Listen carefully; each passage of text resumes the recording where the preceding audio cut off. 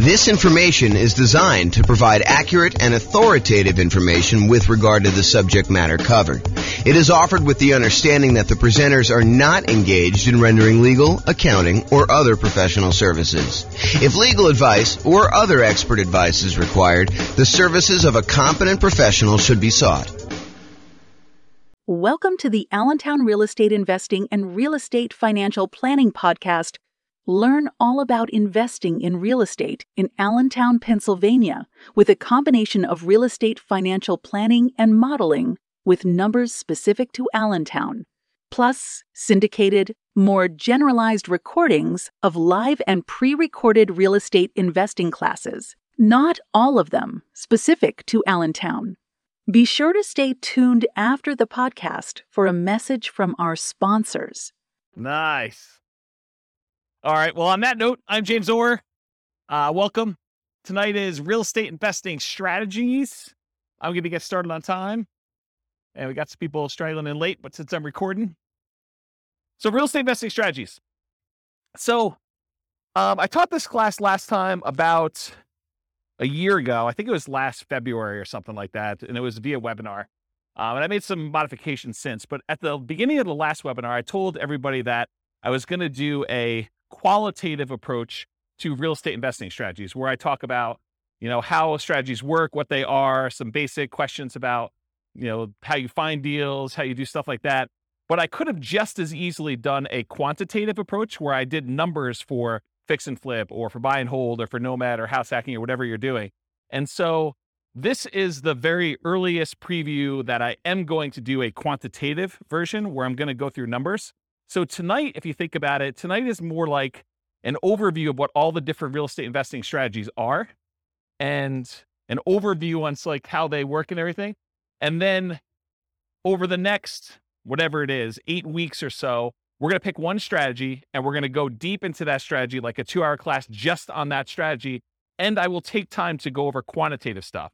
So I will show you, hey, listen, if you're fixing and flipping and you're doing that for the next X number of years, then you will finally have enough money to achieve financial independence and what those numbers look like doing it that way.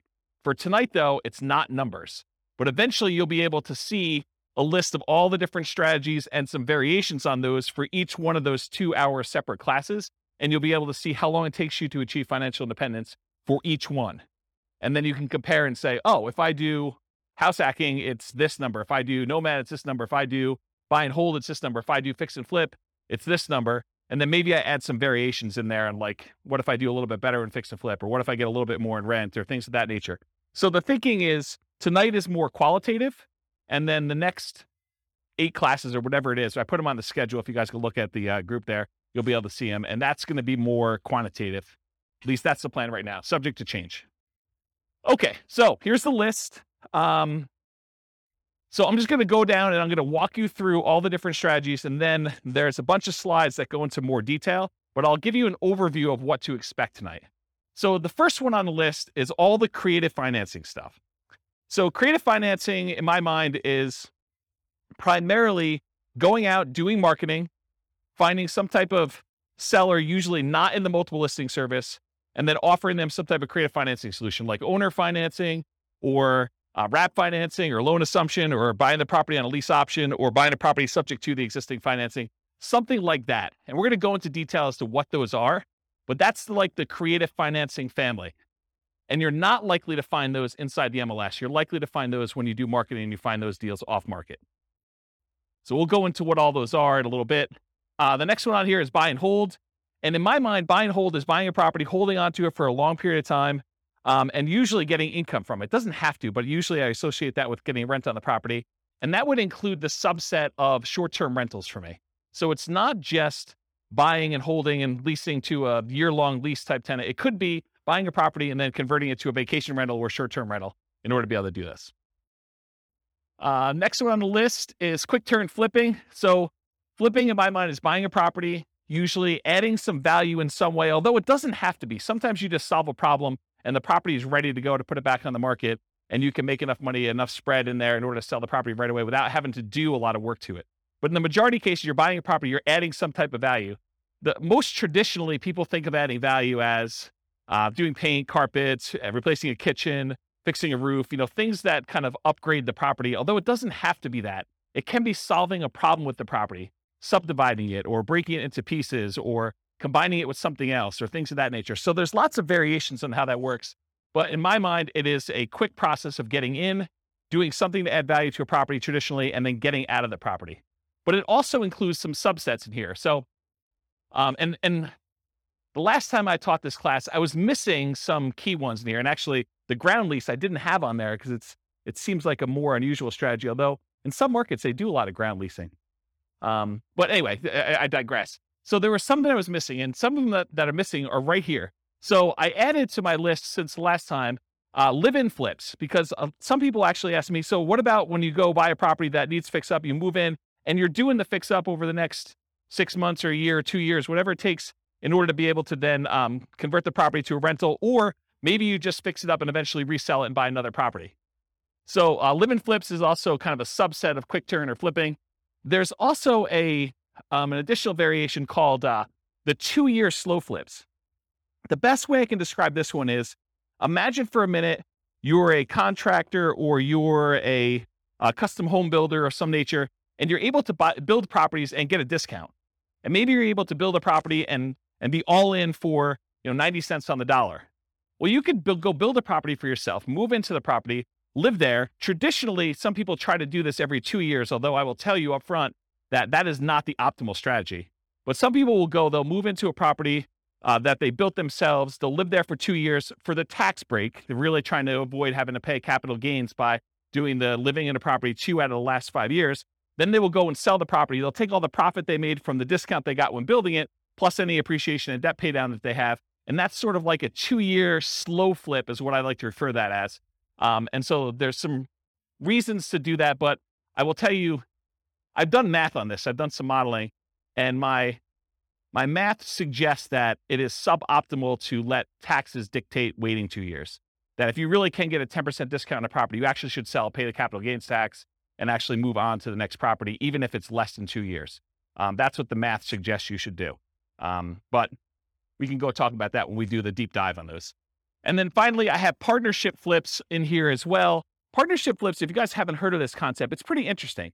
Instead of having to go out and find a deeply discounted property that you're going to buy at a big enough discount to do all your holding costs and to do all the repairs and everything, and then to go resell the property, with a partnership flip, instead you go find a seller who doesn't want to do the work themselves, but they're willing to split the profit with you if you come in and you actually do all the work on the property and then you sell it together. So you don't even have to take ownership of the property. In that case, you just partner. You're almost like a general contractor that says, look, I'll go, hire my guys. I'll go do all the work. I will go, put up the money for the repairs and all this stuff. And then we will then share in the profit that we're going to make on the deal over a set price that we agreed to at the beginning. And so it's an interesting kind of sub fix and flip model to do it that way. Does that make sense? All right. So that's all the quick turn flipping ones. So Nomad, is there anyone here? Oh, I'll just do it for the recording anyway. So Nomad is the process of buying a property, usually as an owner occupant, usually with like a low down loan, like a 3.5% down or a 5% down loan. Sometimes you could do 0% down if you're doing VA or USDA. And you buy a property, you move into the property. You have to do it as an owner occupant in order to get those financing terms. But you move into the property, and according to the terms of the loan that you do, you are required to move into the property and live there for a year. So the lender requires you live in the property for a year. Once the year is up, you buy another property, you convert the last one to a rental property, and you acquire a new one that you move into. And so you can acquire, if you think about this, if you had 20% to put down on a property, by doing the Nomad strategy, you could actually buy 4 rentals for the same 20% down payment. So you do 5% down for the first one, 5% down for the second one, 5% down for the third one, 5% down for the fourth one. And now instead of having, whatever the property values are, if it's a $400,000 property, now instead of having one $400,000 rental that you put 20% down on, now you have $1.6 million, 4 times 400 worth of real estate that you have an asset base that's growing. You have 4 rentals that are all growing and going to eventually be paid off and you'll have cash flow on. So that's what the Nomad strategy is. And you could do this. You can repeat this for as many rentals as you want. There's no loan limit for owner-occupant rentals. So you hear about sometimes, not being able to get more than 10 loans if you're going to be an investor before you have to go to some type of portfolio loan or some type of more unusual loan product. Well, with the Nomad strategy, since you're buying properties as an owner-occupant, there is no limit on the number of owner-occupant loans you could do. You can buy your 11th property as an owner-occupant, live there, and actually get a 5% down loan. So interesting that way.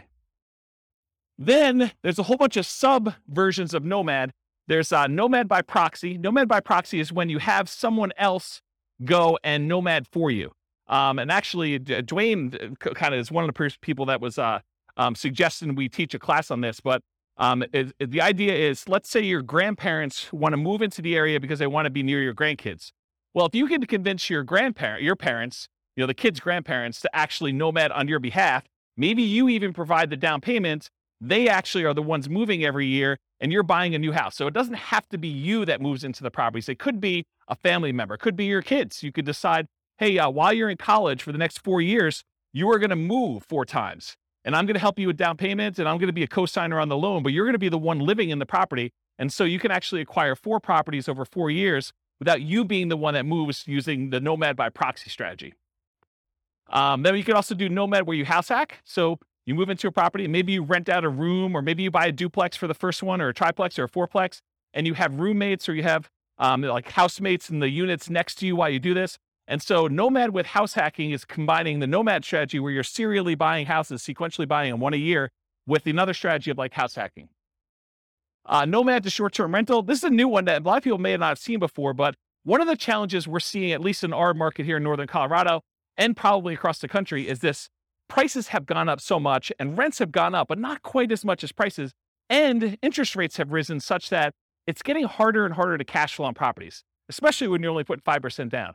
And so one of the solutions to that is to actually Nomad into a property, live there for a year, and maybe even during the year, you actually rent it out, vacation rental by owner, or Airbnb or something like that.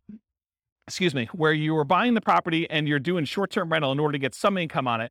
But then maybe after you move out, instead of converting it to a lease with a 1-year tenant, you can get a lot more income and net a lot more income if you convert it to short-term rentals.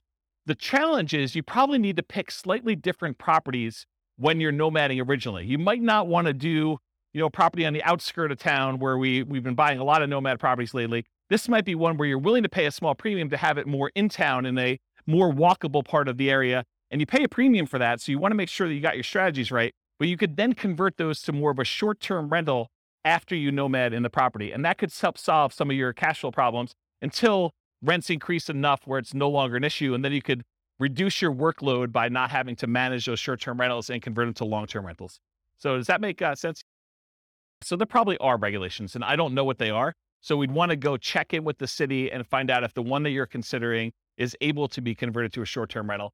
And in some cities, they're requiring licensing to do that. Some cities, they're requiring you, pay the lodging tax or whatever it is. So you need to do the equivalent research in whatever market you're in. I don't know the numbers for Fort Collins. That's not something clients of mine have done. But I think the strategy is to find ones where you can do it. And it might be a property that is already licensed, that maybe the license passes with the property. And so you'd want to go select properties where that is a viable solution and do whatever the regulations say. We're not encouraging you to break the law. We're not encouraging you to kind of go around and try to figure out ways to circumvent things. We're telling you comply and find ones that where it does work. And if it means it doesn't work in that particular area, then we're not doing it. So that's what I would say about that. And so one of the reasons why I'm reluctant to give very specific answers in some of these things is these things change over time. And, a year from now, it could be very different. They could say, nope, we're not doing any more. Or they could be like, yeah, it's a free for all. Anyone can do it. Any property, any part of town. You just don't ever know. So yeah, the correct answer is before you buy a property, you should do that due diligence to make sure. And if you're not willing to do it before you go under contract, you absolutely 100% should be doing it while you're under contract, while you're able to deal with that provision in the contract that gives you the right to do your due diligence, and you are able to terminate based on finding out if it doesn't work in that case. But it's better to do before you go under contract, especially if you're having to be aggressive and bid and waive things and things of that nature. So yeah. Any other? Good. Yeah. Do you have any other? Okay. All right, cool. So that's the list on there. Oh, so that Nomad to short-term rental is another option for Nomad. Lease option Nomad. Lease option Nomad is a variation on combining lease option exits with the Nomad strategy for acquisition. If anyone has ever read the book I published, it's called how to acquire a multi-million-dollar real estate portfolio starting with $3,000, or if you've seen the class with the same title, it's that strategy. It's buying a nomad property, and then once your year is up, instead of actually converting it to just a long-term rental, you decide to do a lease option exit. You find a tenant buyer who wants to move into the property, who wants to buy it from you, and they need a year or 2 or 3 to do whatever they need to do in order to get qualified for the loan and purchase it. And so it combines the nomad strategy of how you acquire properties with then you getting cashed out of the deal, ideally without the help of, real estate agent and real estate agent fees, for you to then sell the property to them a year or 2 or 3 down the road. You get a pop. You can then use that money to fund additional down payments for your additional nomads, plus probably more, so that you can eventually buy additional 20% down rentals and speed up the process. It takes a little while to do it, but over time, you're able to acquire more than one property in a year, which is a limitation traditionally of nomad. And you're able to do this strategy with less money, because you usually get a option fee from the tenant buyer when they come in, which in some cases can be enough to fund your down payment for the next purchase. So that's why you can do it with just one down payment. And then other variations of nomad. There's quite a few different ones. One of the things I'm known for is kind of doing nomads and nomad variations. And so there's a whole bunch of other ones, but those are the big kind of groups. Another real estate investing. By the way, I run, as you probably can tell, I run a really informal class. So if you have questions, feel free to ask your questions, and we'll get the mic to you and you can ask us. So real estate investing strategies, house hacking. House hacking usually is getting income from a property that you're living in. One of the most common ways to think about this is someone who buys a duplex, a triplex, or a fourplex, where they're living in one of the units and they're renting out the other units. But it could just as easily be you buy a single family home and you rent out 3 other bedrooms where you live in 1 bedroom, or maybe you live in the living room and you rent out the 3 bedrooms, or something like that. So it's really getting extra income from a property that you're living in. That's the house hacking strategy. Next strategies are BRRRR and BRRRR. They're just adding an extra R. So BRRRR stands for buy, rehab, rent, refinance. And the one that has an extra R is adding repeat to the end. So it then becomes buy, rehab, rent, refinance, repeat. And BRRRR is sort of like a variation of fix and flip, where you're not actually selling the property. You're finding a property usually that needs quite a bit of work. You're buying it at a big enough discount where you can go in there, acquire the property, do all the fix up to it, put a tenant in there, and then go and get long-term financing on the property, where you pull out, in an ideal world, all of your money so you have nothing in the deal. In most cases, in a practical sense, most of the time you can go and you can buy a property and leave minimal amount in. And minimal, it's probably going to be in the neighborhood of 5% or so in most markets. Although you can find ones where you leave nothing in the deal, and you can find ones where it's considerably more that you have to leave in the deal in order to do that. So that's what BRRRR is. Wholesaling and wholetailing. I'll start with wholesaling. Wholesaling is usually the process of finding a property, usually off market. It's usually not in the MLS. It's usually off market, where you do advertising, you find a seller, oftentimes a motivated seller. You come to an agreement with the seller, you put the property under contract, and then you go and you take your contract, which now is personal property to you, and you try to sell your rights to that contract to another investor. And that other investor is going to close on the property and actually pay you a fee to become you in the deal and take over your rights in that contract. Okay. If you think about it, wholesaling is very similar in a lot of ways to what a real estate broker does. So a real estate broker goes out, they have to find a seller who wants to sell a property. They come to an agreement with that seller over what price they want to be able to sell that property for.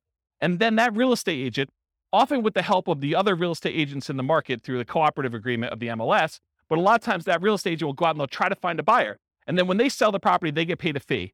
The difference is a real estate wholesaler is actually not representing either party in the transaction. They're acting as a principal, and they're selling their personal rights to the contract to someone else to close on the deal. A real estate broker has obligations to the seller or obligations to the buyer, depending on how their contract is structured. And so they're representing one of the parties in the deal, and they're acting as a middleman, right? They're getting paid a fee to do that. So one of the things I will bring up is, if you want to do wholesaling and you're going to go out and you're going to go find a seller, and it's not just any seller, it's a seller that wants to sell a property at a big discount. And then you got to go find a buyer. And it's not just any buyer. It's a buyer who wants to buy an investment property, you know, sometimes at a big discount. Sometimes it's because it needs a lot of work and it can scare a lot of buyers away. But if you've got to go do the work of finding these rare sellers and finding these somewhat rare buyers and then get paid a fee in the middle for doing that, why not just become a real estate agent and actually go find any seller and then have other real estate agents in the market come find their buyers for you, where you still get paid a fee. Sometimes it's as much as you'd get at a wholesaler. Sometimes it's more. Sometimes it's a little bit less. But then you don't have to do both sides. You can only do one side. In fact, if you want to just go find all the investors that want deals, you could just represent the buyers finding deals for them. And you don't have to go find the sellers, or you can just find the sellers and do it. So I don't know. You're welcome to wholesale, but I've got some different thoughts on that. And the wholetailing is the same idea of wholesaling, except instead of it finding a real estate investor buyer on the other end, a lot of times you're finding a great deal and you're selling it retail to a traditional buyer who's probably going to go live in the property. And so wholetailing is like wholesaling, except you're selling it to a retail buyer. Any questions on any of this? I'm going really fast because I know that I've got a lot of ground to cover. So if I'm confusing anybody, I know some people in this room could teach this class, but I know there's other people that I don't know. And so I don't know what your level of experience is. So if you got questions, let me know. Okay.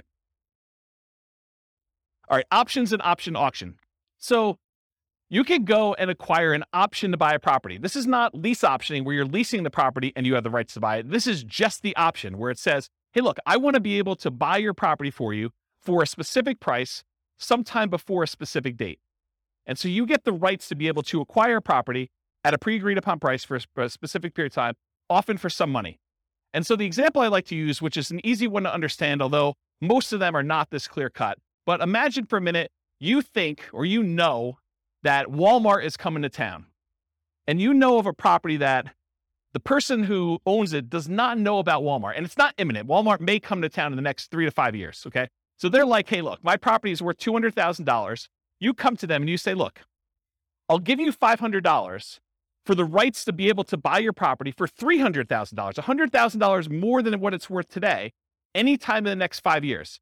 I give you $500 today, and I'll be able to buy it for $300,000. And they think to themselves, it's only worth $200,000 today. This guy wants to give me money to be able to buy it for $300,000. Even if they bought it for $300,000, that's a deal. I would take that. And so they think to themselves, $500, that's free money to me. And they sign an option agreement. Well, 3 years later, Walmart comes into town and you're the holdout. The lot that they want, the corner that they want in town is the one that Walmart wants to build on. And Walmart's coming in and say, look, what's it going to take? And you know that they'll buy it for $400,000. So now you exercise your option. You buy it from the guy for $300,000 because you had enough foresight to get it under contract with an option agreement. You gave them $500. And now Walmart is willing to pay you $400. So you buy it for $300, you sell it to Walmart for $400, and you made $100,000. What happens if Walmart didn't come to town? Well, you're out $500. Okay. So that's the idea behind an option. Now there's a variation to this. It's the option auction strategy. This is another cash flow strategy if you're looking to make money in the short term. So the idea is you go out, you do marketing, you find some type of seller who's somewhat motivated. You come to an agreement on terms for a price that you have an option to buy the property from them for. You get your option in place with the seller. Then you go out and you do a marketing blitz where you do, there's a book on this. I think it's by Bill Efros, I think. It's a 7-day sale. And the idea is you go and you do a marketing blitz for a week or a weekend, and you basically have everyone come through an open house. And then on Sunday night, you ask people who is interested in bidding on this property, and you run an auction in order to sell that property to the highest bidder via, round robin telephone that evening. So basically you call up the first guy, says, the bidding is going to start at $200,000. And it's usually below market where you started at. Would you like to bid $200,000? They're like, yes, great. You call the next guy in the list. Would you like to bid $205,000? Yes. Okay, great. You keep moving around until people drop out, and whatever the price it gets to, as long as it's above your reserve amount, your minimum that you have, then you sell the property, you sell your option to them, and they close on the property and they buy it, and you collect the difference between the numbers. So that's what option auction is. Come on and have a seat. So that's what option auction is. To be kind of comprehensive, I put in here real estate investment trust. It's sort of the odd one out, right? Because a real estate investment trust is not as much a real estate investing strategy as it is a very passive, you're participating in someone else doing some type of large scale real estate syndication. And so you come in, usually through a stockbroker, you pay some money in order to become one of the cash partners in a deal in order to acquire, usually like larger buildings or larger apartment complexes or things of that nature. And so that's what a real estate investing trust is. I put probate on here. That too is also kind of a weird one because it's not as much a real estate investing strategy as a source of deals. And I wanted to sort of be comprehensive about it because it didn't really fit in with everything else. But you could go to state attorneys or probate attorneys, and a lot of times they are dealing with the estate and they don't want to have a piece of real estate in the estate. They want liquidity. they want to have the money to distribute to the heirs instead of a piece of property, especially if it's a large portion of net worth and they can't evenly divide it pretty clearly. So a lot of times they'll go and they'll want to sell a property, and you could come in as a real estate investor. And sometimes these properties, because a lot of times it's elderly people that haven't maintained their property appropriately, they need work or updating. And so a sort of can be an option for a fix and flipper or a burr person or someone who wants to, maybe even nomad into it or something like that. But it's more of a source of deals. So you can get the list of people that are in probate. Probate's when someone dies, in case you didn't know. So someone passed away, they go into probate, and their estate needs to get distributed. So that the process of distributing the assets is called probate. So you can go find those deals that way. And then they have to publish that in the paper. So it becomes a public list. So it's a source of places you can market to. Short sales and foreclosures. Again, this is just a source of deals. I mean, short sales is when a seller needs to get the permission from the bank to pay less than what the balance on the mortgage that's due in order to facilitate a sale. So let's say you have a $400,000 property. Someone owes $400,000. And in order to be able to sell the property, the bank has to say, hey, I'm willing to accept slightly less than $400,000 in order to get this sold. Otherwise, it's going to go into foreclosure. We saw a lot of these during 2008, 2009, 2010 kind of era. And since then, we haven't seen very many at all. But this may come back, right? It may come back at some point in the future. So really, that's a strategy where you go and they're usually listed inside the multiple listing service because the real estate agent is usually listing it for the seller, and the seller has gotten permission or will get permission from the bank to accept less than what's owed in order to let a sale go through. And so that's a way to get properties that way.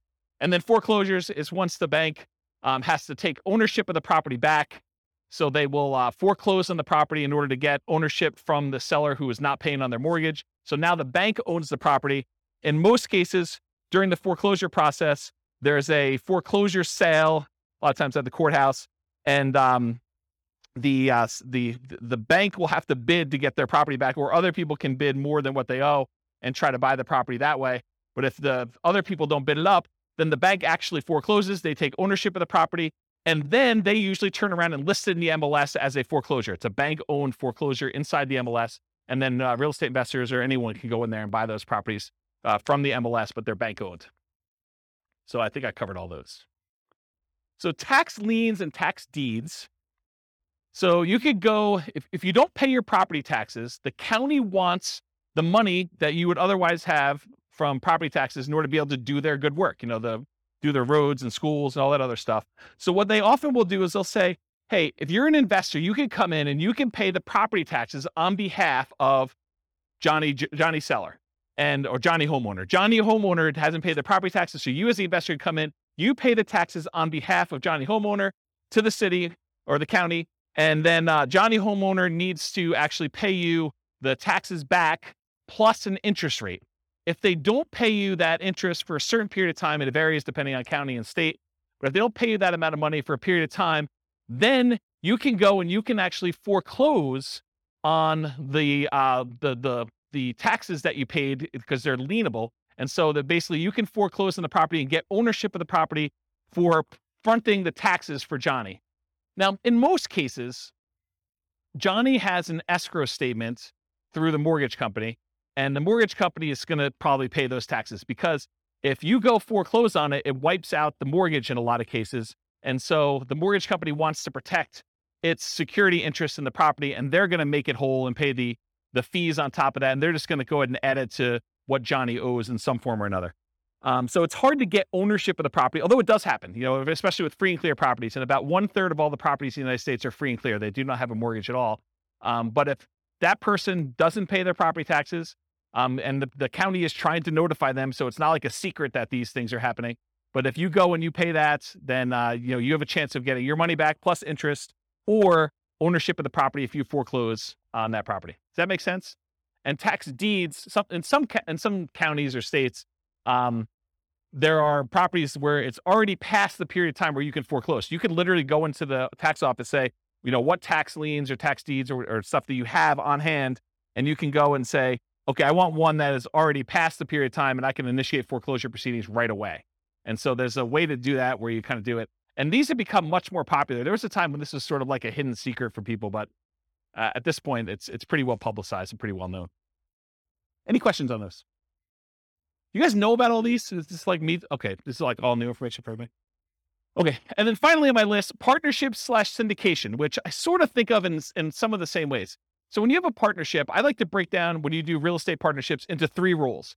There's like the deal maker/syndicator. That's like one role. And that's the person who goes out there, they find the deal, then they're the ones going out and finding the money. They're the ones going out finding the financing, and they're going to oversee the work, and they're going to oversee the project and do it. That's the deal maker syndicator role. Then there's the money partner role. Those are the people that they invest in the deal. They bring the money to the table, but a lot of times they're not doing the work. And then there's the loan partner, someone who is able to go qualify for a loan and pledge their good credit and their assets for making sure the loan gets paid. And so those are the 3 roles. So that's kind of what I'll have to say about partnership syndications for now. Any questions on these before I move on to more detail? Yeah. You want to do the mic? Thanks, Rob. So in today's Is it on? Yeah, So in today's crazy market, yes. which one of these strategies is usable right now? Yep. And then when the market turns, which one of these strategies would be good to implement? Really, really good question. And it depends. So it's more nuanced than that. Part of it depends on what you want to do. Like for me, I'm not looking to generate income. So I can eliminate a whole bunch of the income generating ones right away. I don't want to do the labor of fix and flips. I don't want to go out there and do all that work. I definitely don't want to go do wholesaling, right? So even though those strategies could be good strategies now, which right now, they're probably not because the market's so hot, but they could be good strategies, especially as the market transitions. I'm not willing to do those. So part of it is personal preference and what you're looking to get out of it and what you're looking to do. So that's one of their kind of selection criteria. Like as far as like market dynamics go right now, when you have a fast appreciating market, maybe you have a market where you don't know if it's going to continue to appreciate very rapidly because there's some signs that there's high inflation on the horizon, although the Fed just raised interest rates today, 0.5%. And so maybe that'll curb some inflation and suppress some appreciation that we're seeing.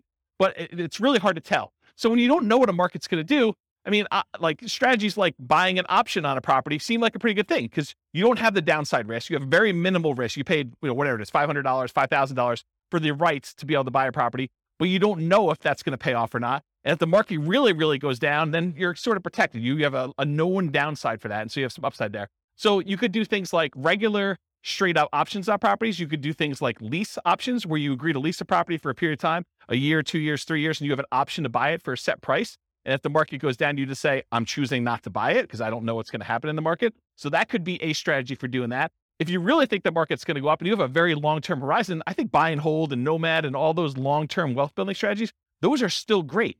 And even with interest rates where they are, what's great about interest rates, and we've been in such a low interest rate environment for so long that my thoughts are you lock in an interest rate, and even though you think to yourself, 5%, that's probably what you're going to get, maybe 5.5 or so on a investor loan right now, that seems really high to what it was 6 months ago or a year ago, or whatever it is.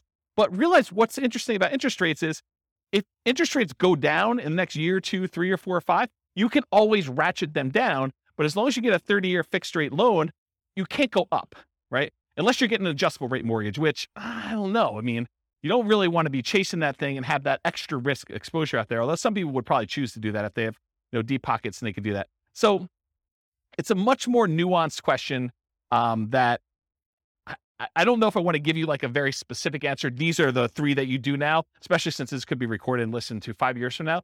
But you need to sort of think about, and that's what I'll probably do in the subsequent classes. I'll say, these are good strategies in these types of markets so that you can then go look back and say, oh, I'm in this market. This is what I should be doing, or this is what I shouldn't be doing, or I have very low risk tolerance. I want to do these strategies, or I need cash. So it doesn't matter. I'm going to be doing flips or option auction or whatever else you're going to do for money today, wholesaling, things like that. So I don't know, is that sort of, did I avoid your question tactfully enough where you felt like you got something, but like I didn't actually answer it? Did I do a good job of that? That's good. He's working.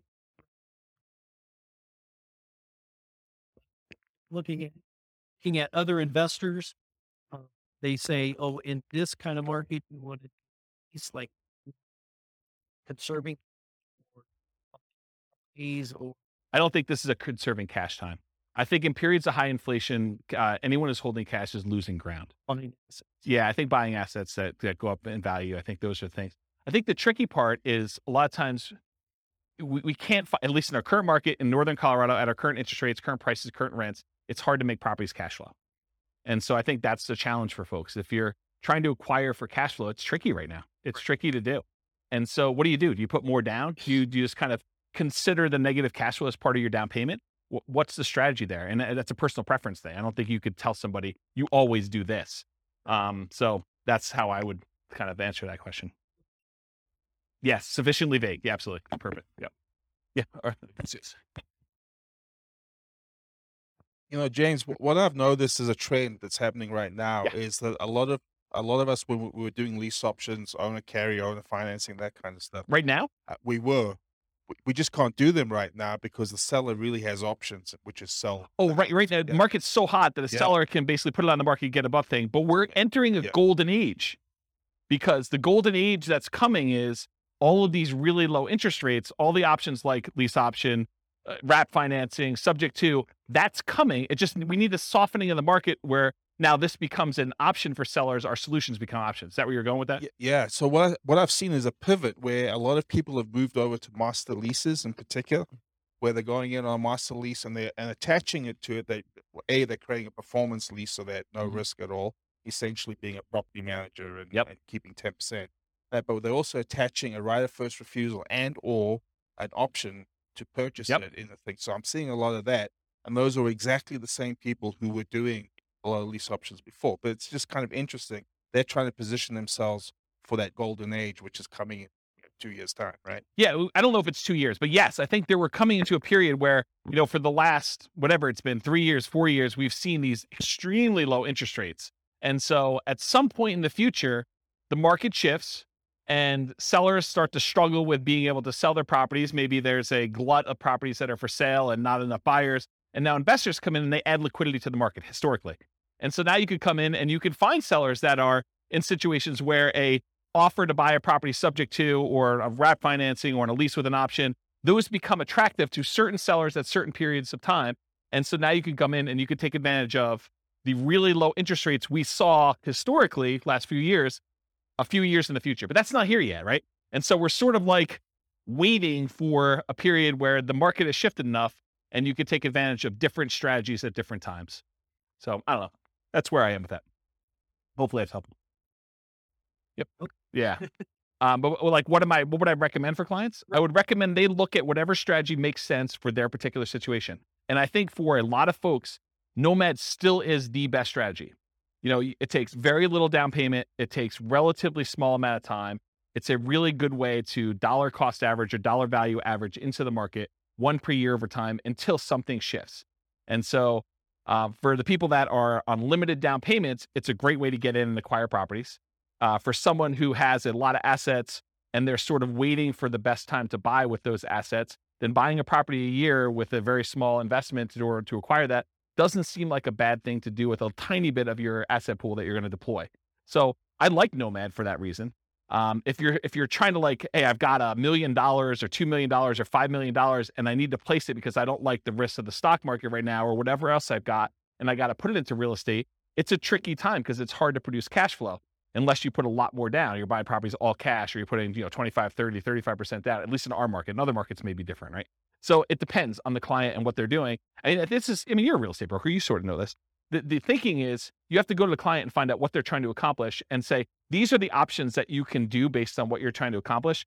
This one's not amazing right now, but where else can you do better than, and you tell them what the numbers are for that deal at that time in the market right then, right? So we run numbers with Nomad right now. Cash flow is really negative, right, when you kind of do it in our marketplace. But you look at the overall return, can you beat this? And where can you beat it? Long term. Not even long term. You say, in the next year, this is what we expect this Nomad property to do. It's, negative X in cash flow. It's positive X in depreciation. It's, positive X in appreciation and positive X in a down payment. Overall, it's net, whatever, positive or negative. In most cases, it's still going to be net positive, right? It's still going to be a positive return, even with really negative cash flow. So you look at that and you say, Can you beat this return somewhere else? Otherwise, let's do one Nomad property. You got to wait a year anyway before you can do the next one. There's no pressure. We can just, if the market changes and we have to shift, not a big deal. You have a property. You could live in it. You could sell it. You convert it to a rental. You could do short-term rental, whatever you want to do with it. Now you've got one asset. Then we decide, we go out 9 months into the future and you reevaluate the kind of playing field at that point. You say, okay, I've got this amount of down payment. This is what the market looks like. This is what interest rates are. This is what rents are. This is what prices are. What can we do? And so I think you then look and you make decisions. Unless somebody has a lot of money and they're trying to deploy it right away, that's the big risk of what do you do with all of it? Do you space it out? Do you make one big investment and try to acquire a whole bunch of properties? Are you trying to buy some big multifamily, which is hard to do in our marketplace and cap rates are kind of wacky right now to begin with? I think so. I think they're slowing down because it's hard to even get deals. The last 6 months in our marketplace, probably longer than that, but the last 6 months in our marketplace, we've seen people bidding on properties where there were 20 offers. And it's hard to do 5% down for Nomad and make up 10% additional in price as a down payment. Now you're at 15% down, right? I'm rounding, but it's more than the 5% down. So it's hard to do that in this marketplace. If we see some slowing down where it's more reasonable, where you have 1 or 2 offers on a property, or you're buying new construction where there's not a bidding war or something like that, that's a much more reasonable thing for a Nomad to do, come in and do it, even with the negative cash flow in a lot of cases. So there was a class we did, it might have been one of the last classes I did before I kind of stopped doing classes. It was called, Is Nomad Dead? And that was a discussion about this, because there was a class where it was a discussion about, when I first started teaching Nomad, it was whatever it was, $250,000 properties. And now the same properties in the same neighborhood that my clients were buying for $250 were now like $420 or something like that. So, and the rents hadn't gone up that much. They'd gone up, but not quite that much. So we ran the numbers of then versus today. And I showed them the difference of what it was like buying Nomad in the golden age, which it really wasn't a golden age. It was just whatever the market was at the time. And then what it was then. And I said, okay, so here are the numbers back then. Yeah, they're not as good as they are today, but can you beat this somewhere else? If so, go do that, right? I don't have any preference. But if you can't beat that, this seems like a good thing to invest in. And then you can go and make the decision. And I think that's a good way to look at it all the time. Every time you make a decision about Nomad, you're like, okay, this is what it looks like if I could buy today. Should I do that? Or can I do something else? Can I go buy Dogecoin, or can I go buy GameStop, or go buy Twitter, or that, Activision Blizzard, with their acquisition or whatever they're doing. Some of this opportunity where you think, okay, well, I could do better than Nomad. Well, then do that. Okay. Which I think maybe just put it on. I don't even think you can decide that, right? That's your choice. But I don't think that's something I would recommend. And there is a number at which someone's like, I can't swallow X dollars negative money. Good discussion. All right. We go over. It's all you, though. Okay, here we go. Because that was slide 1 of 100. All right, here we go. So I wanted to start this early, but I wanted to give you the content of the class first before we got here. So get rich quick versus get rich slow. In general, if you're thinking about, okay, I want to get involved in investing in real estate, there's a need for you to put food on the table, to put gas in the car, to kind of pay for health insurance, whatever you're doing. So you need money to live on. So you need a way to generate income to live on while you build wealth in some form or another. If you have enough assets to acquire properties to generate that income, that's great. Most folks do not, though. They're not coming in with $5 million that they can deploy and buy a whole bunch of rentals and generate cash flow to live on if they're going to do that. So that means you need either one of 2 options. You either need to get a job that provides income to live on, and maybe take some of the capital from that job and deploy it into real estate to then use the real estate to build wealth over time. Or you need to become a real estate entrepreneur and generate income through entrepreneurial activities in the real estate industry. This is essentially starting a real estate business, doing the strategies that are most likely to generate very short-term money, which is really just a job in the real estate field. So jobs in the real estate field look a lot like wholesaling, wholetailing, fix and flip, real estate brokerage, things like that generate money that you could put food on the table in a very reasonable amount of time. Okay. So those are the equivalent of getting a job. So if you're like, I have a job and I could provide food to live on. Now I'm going to use some of that money to go buy Nomad or Burr or, a property to live in or buy and hold or whatever we're doing here. Or you get a real estate entrepreneurial job and you either use that money to live on and take some of it to reinvest, just like you would from a job. And then you get to kind of cherry pick your deals off the top in some of those kind of positions to do that. Does that make sense? Okay. Then, with all this stuff being said, invest for more passive cash flow and wealth building. So remember, the idea for a lot of folks is to achieve financial independence where their assets are providing enough income where they can support them in the lifestyle that they desire. And one of the ways to get there is cash flow from real estate or money invested in some type of asset, stocks or bonds or something else that is throwing off, some capital growth and or dividends or some type of money coming out there. And a lot of times the asset base you're using some type of like 4% rule or 3% safe withdrawal rate or something like that in order to generate some money from that or the money from the real estate. And I'll throw it in there just to be complete, or passive income from like Social Security, annuities, or pension. So those are really the three sources of money for achieving financial independence. Any questions on this? No way I'm getting through this 2 hours. Okay.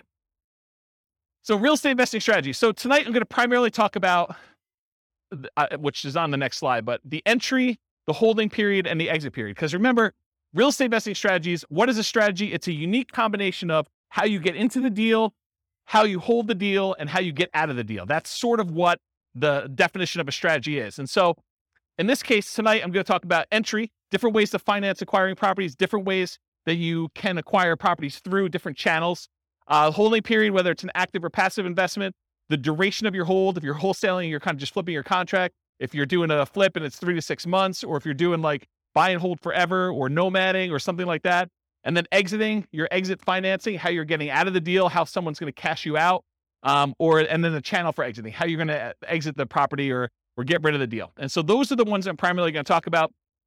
For the sake of time and breath, we'll focus primarily on those. I'm not going to talk about all these secondary categorizations.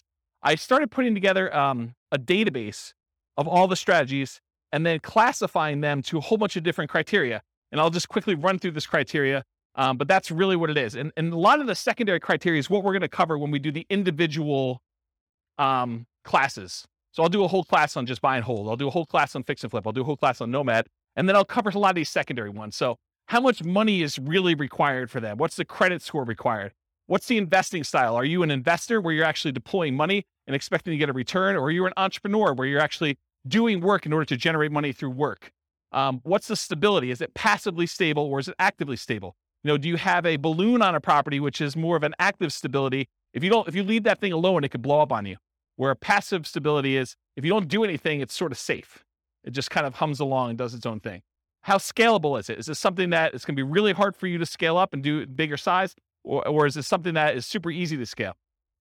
What skills are required? This reminds me, the skills. One of the things I started doing when I was making this database of real estate investing strategies is I was going to make a list of, and you tell me if this is a good idea. This is why I want to do these live. You tell me if this is a good idea. So I'm going to make a list of all the different things you need to do in all the different strategies. So analyze deals as an example, raise money as one example, hire a property manager, manage a property manager, like all the different kind of like big category things you need to do for every single strategy. And then maybe what I do is I write software that gives you an assessment where you say on a scale of 1 to 5, how good are you at doing all these different skills? And then certain skills apply to more than one strategy. I can sort of give you like a measure of which strategies are better for you based on the skills that you tell me you're good at. And I give you almost like an assessment for becoming a real estate investor. You tell me what you're good at, what you like doing, and I spit back out to you and say, well, these are the strategies based on what you tell me you're good at that you should consider doing. Is that a good idea or a bad idea? Oh, you have questions? That's a great idea.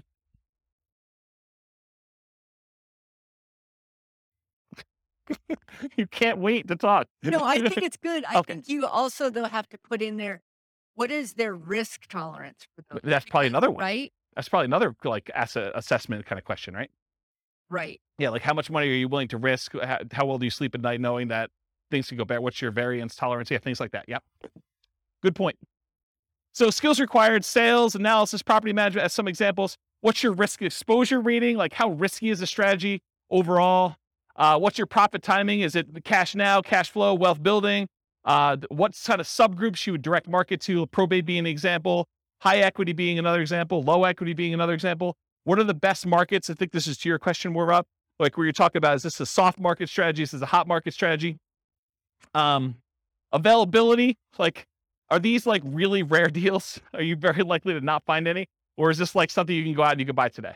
And then can you invest using retirement accounts? Kind of another one on there. So those are like my secondary criteria. We're not going to talk a lot about those tonight. It's primarily going to be this primary categorization. All right, so here's a visual. There's no way I'm going to get through this. Here's a visual of the three different things. So the entry, the holding period, and the exit. The channel and financing for both the entry and the exit, and then the holding period, whether it's active or passive, and the duration for that. Okay, gonna be great. All right, so buying, acquiring, entry into real estate market consists of two major considerations: the channel, the source of where you can find those deals, and then how do you finance it? All right, financing when buying. So these are the lists of all the different ways to kind of finance or fund the acquisition of a particular strategy. So cash, it's a really obvious one. You want to go buy a property, you put up all the cash, you go buy it. But there's also cash equivalents. There's things like, I want to go do fix and flip and I have a free and clear property. Instead of actually selling my free and clear property, I could go put a home equity line of credit on that property and then only pull the money out that I need in order to fund the acquisition of my fix and flip. And so that's sort of like a quasi-cash equivalent, because it looks like cash, but you had to borrow money from yourself in order to be able to do that. Or if you have $1 million invested in the stocks and you want to use a margin account, you can go borrow up to 50% of your stock holdings and use that money in order to acquire the deal. Yeah, you're adding some leverage or risk into it, but that's the idea behind cash equivalent. Traditional owner-occupant loans, this is usually for stuff like house hacking or Nomad or things like that. You can get 0% down VA or USDA loans in order to acquire properties as an owner-occupant. You can do 3.5% down loans to buy single-family homes, duplexes, triplexes, or fourplexes as an owner-occupant, and you can do 5% down conventional financing in order to acquire these properties. And everything except for the 0% down VA has PMI. If you put less than 20% down, VA instead has a funding fee, sort of like a prepaid fee you pay up front that takes care of the insurance risk that VA has for putting less than 20% down. So those are kind of the traditional owner-occupant type loans. You could do 20% down or more, then you don't have PMI anymore, but most investors are probably going to not opt to do that. Traditional non-owner-occupant loans, that's usually 20% down. A lot of times we will move to 25% down because the interest rate is so much better, moving to 25% down. And the cash flow improves a little bit because you're borrowing a little bit less. So a lot of times you'll do that. There are 15, as of right now, there are 15% down non-owner-occupant loans you can get. They usually have PMI associated with them. And depending on what you're going for, you're trying to make more of an appreciation play or you're making more of a cash flow play, you would choose those loans based on what you're trying to do there, in my opinion. Creative financing, we talked a little bit about these. I'll go into detail a little later, but there's owner financing. That's when the owner of the property acts like the bank. They allow you to make monthly payments to them in order to buy the property. There's wrap financing, where the owner of the property has a loan in place that they have with a bank or something like that. And they're saying, hey, look, I owe $50,000 on this property, but you want to buy it from me for $400,000. So I'll tell you what I'll do. I will offer you owner financing, but we have to make part of the payment go to the $50,000 underlying loan. So I'm going to wrap the $50,000 loan. You're going to make a payment to me for $1,500 a month, and $300 of that I'm going to pay to the underlying $50,000 mortgage on the property. So they've wrapped their own loan and they've offered you the ability to do that. So that's an example of wrap financing. Loan assumption is when you formally go to a bank and you formally assume the loan. You qualify in a lot of cases to assume the loan. They make sure that the loan gets switched to your name. You are now formally responsible. That loan shows up on your credit report. That's what loan assumption is. Then the next one is all the rent-to-own family. That's rent-to-own, lease option, lease purchase. Those are the rent-to-own type things. That's another way to acquire properties. Agreement for deed. This is like when you buy your car, you don't technically own your car until after you paid off the loan that you have from the bank. And so this is sort of like the car loan version of buying a house. You have a contract in place, you make monthly payments on that contract, and then when you've made all the payments on that contract, then and only then the seller actually provides you a deed to the property that says you own it. Okay? And then subject to. Subject to is where you actually transfer, the seller deeds you the property. You now are the owner of the property because deed signifies ownership. So the seller deeds you the property, but you do not pay off the mortgage. You just start sending in payments to the bank on that underlying mortgage. You do not go to the lender and say, I would like to formally assume that loan. You basically just say, seller has deeded me the property. I'm making payments on the seller's old mortgage, and you're not paying it off until it's paid off through its normal payment process or you sell it. Okay? So that's the difference between subject to and loan assumption. You can partner on a deal. The partner can do any of these, right? They can go get cash. They can do traditional non-owner occupant financing, or maybe they do something else. No financing required. So in some cases, like when you're wholesaling, you may not need financing. You're actually getting a property under contract and you're selling the rights to your contract. So you may not need financing on it at all. Hard money. A lot of times if you're buying a fix and flip property, you will go get a professional lender who's used to lending on properties that need fix up.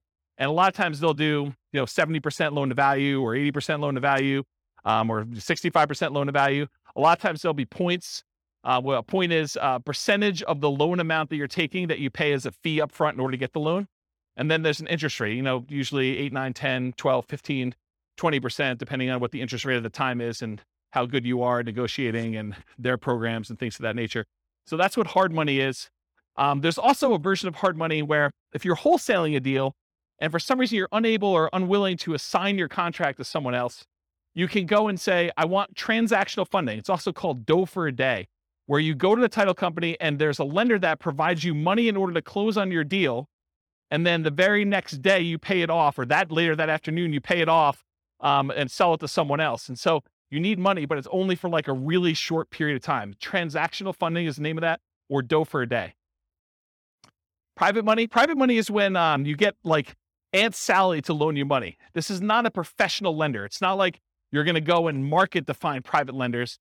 If you're marketing to find private lenders, you're really looking for more hard money lenders. This is sort of like, I go to my grandmother and I'm talking to her at Thanksgiving dinner and I say, so Grandma, what are you doing? She's like, doing good.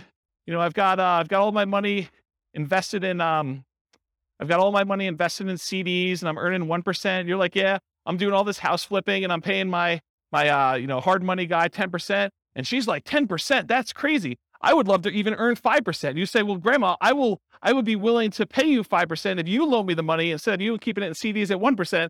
And now you've got a private loan from Grandma. Okay, that's how that works. None required. I guess I have that on there twice. Note to self, remove that. Utilize existing seller's ownership. This is like an example with the partnership flip, where you're going and you're partnering with the seller, and then you're coming in, you're going to provide all the repairs and do all the work and bring in the contractors and do that, and then you're going to split the profit. Well, you don't really need financing for that. You're utilizing that the seller already owns the property. Maybe they've got a mortgage on it. They're just going to keep making their mortgage payment, but you don't have to come in with new financing in that case.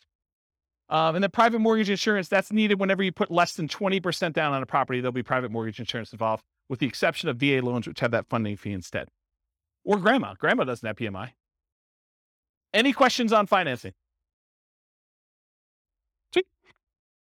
Channels when buying. You'll notice, I'll point it out if you don't, that there's an alligator behind this thing. And the alligator is for a reason. Finding deals is like looking for an alligator in a lot of ways. And I'll explain what I mean. If you wanted to find an alligator, you could, in theory, go down into the sewers of New York City, and it's possible someone recently flushed an alligator down there, and you could stumble upon an alligator and find one. That is definitely a possibility, right? But if you really want to find alligators, you're probably going to Florida. And if you really, really want to find alligators, you're probably going to the Everglades, okay? The same thing is with deals. Could you find a subject to deal, a deal where the seller is willing to deed you the property and you just start making payments on their mortgage? Could you find a subject to deal in the MLS? Could you find an alligator in the sewers of New York City? Yes, it's possible. But if you really want to find a subject to deal, you probably want to go find some type of for sale by owner. And probably, if you really want to do it, and that's like the Florida equivalent, you probably want to actually go and find a for sale by owner that's not already marketing their property and doing the advertising themselves and looking for more of like a retail buyer. You probably want to do some type of marketing to uncover some type of motivated seller of some sort, and then find it where subject to actually makes sense and it's a deal for them. Does that make sense? Do you understand why I use the alligator analogy? Okay. All right, so where can you find deals? You can find them inside the MLS, including, which some people don't believe, you find foreclosures inside the MLS, because that's where banks list them after they've taken them back as foreclosures.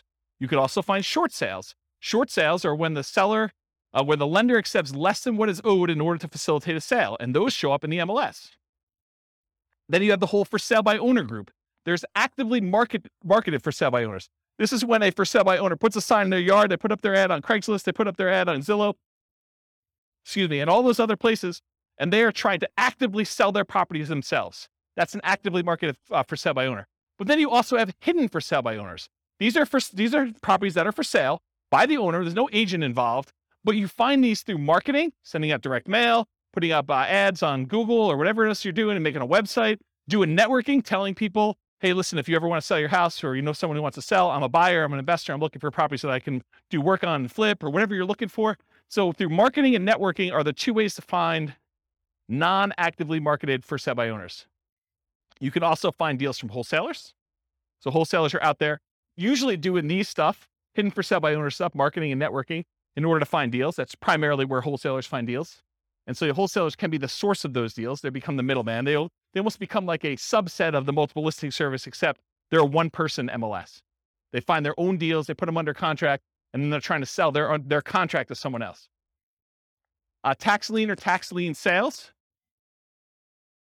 Auctions. So when a property is delinquent enough, the bank will start the foreclosure process, and then they will have an auction to bid on basically what they owe on the property or what someone else is willing to bid in order to buy the property. And so there's foreclosure auctions.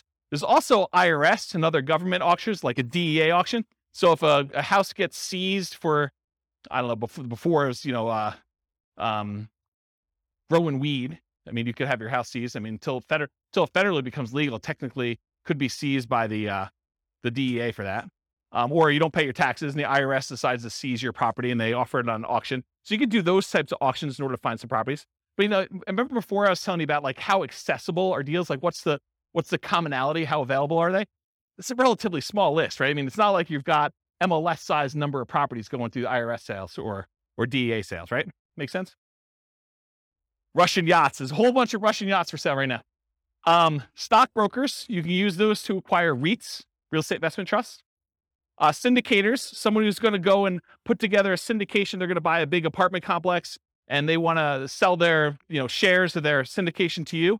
And then REO is real estate owned by banks. So in some cases, some banks, they may take back a portfolio of properties and instead of listing them in MLS, they may actually fish it out to their real estate investor clients first. And so any properties owned by the bank, real estate owned, could also be offered directly from the bank in that case. Any questions on this? Sweet. Making up time. All right, so that was the entry stuff. Now we're going to talk about holding. So you have two groups, active or passive, and then duration. So active or passive, you're actively adding value, like doing a fix and flip.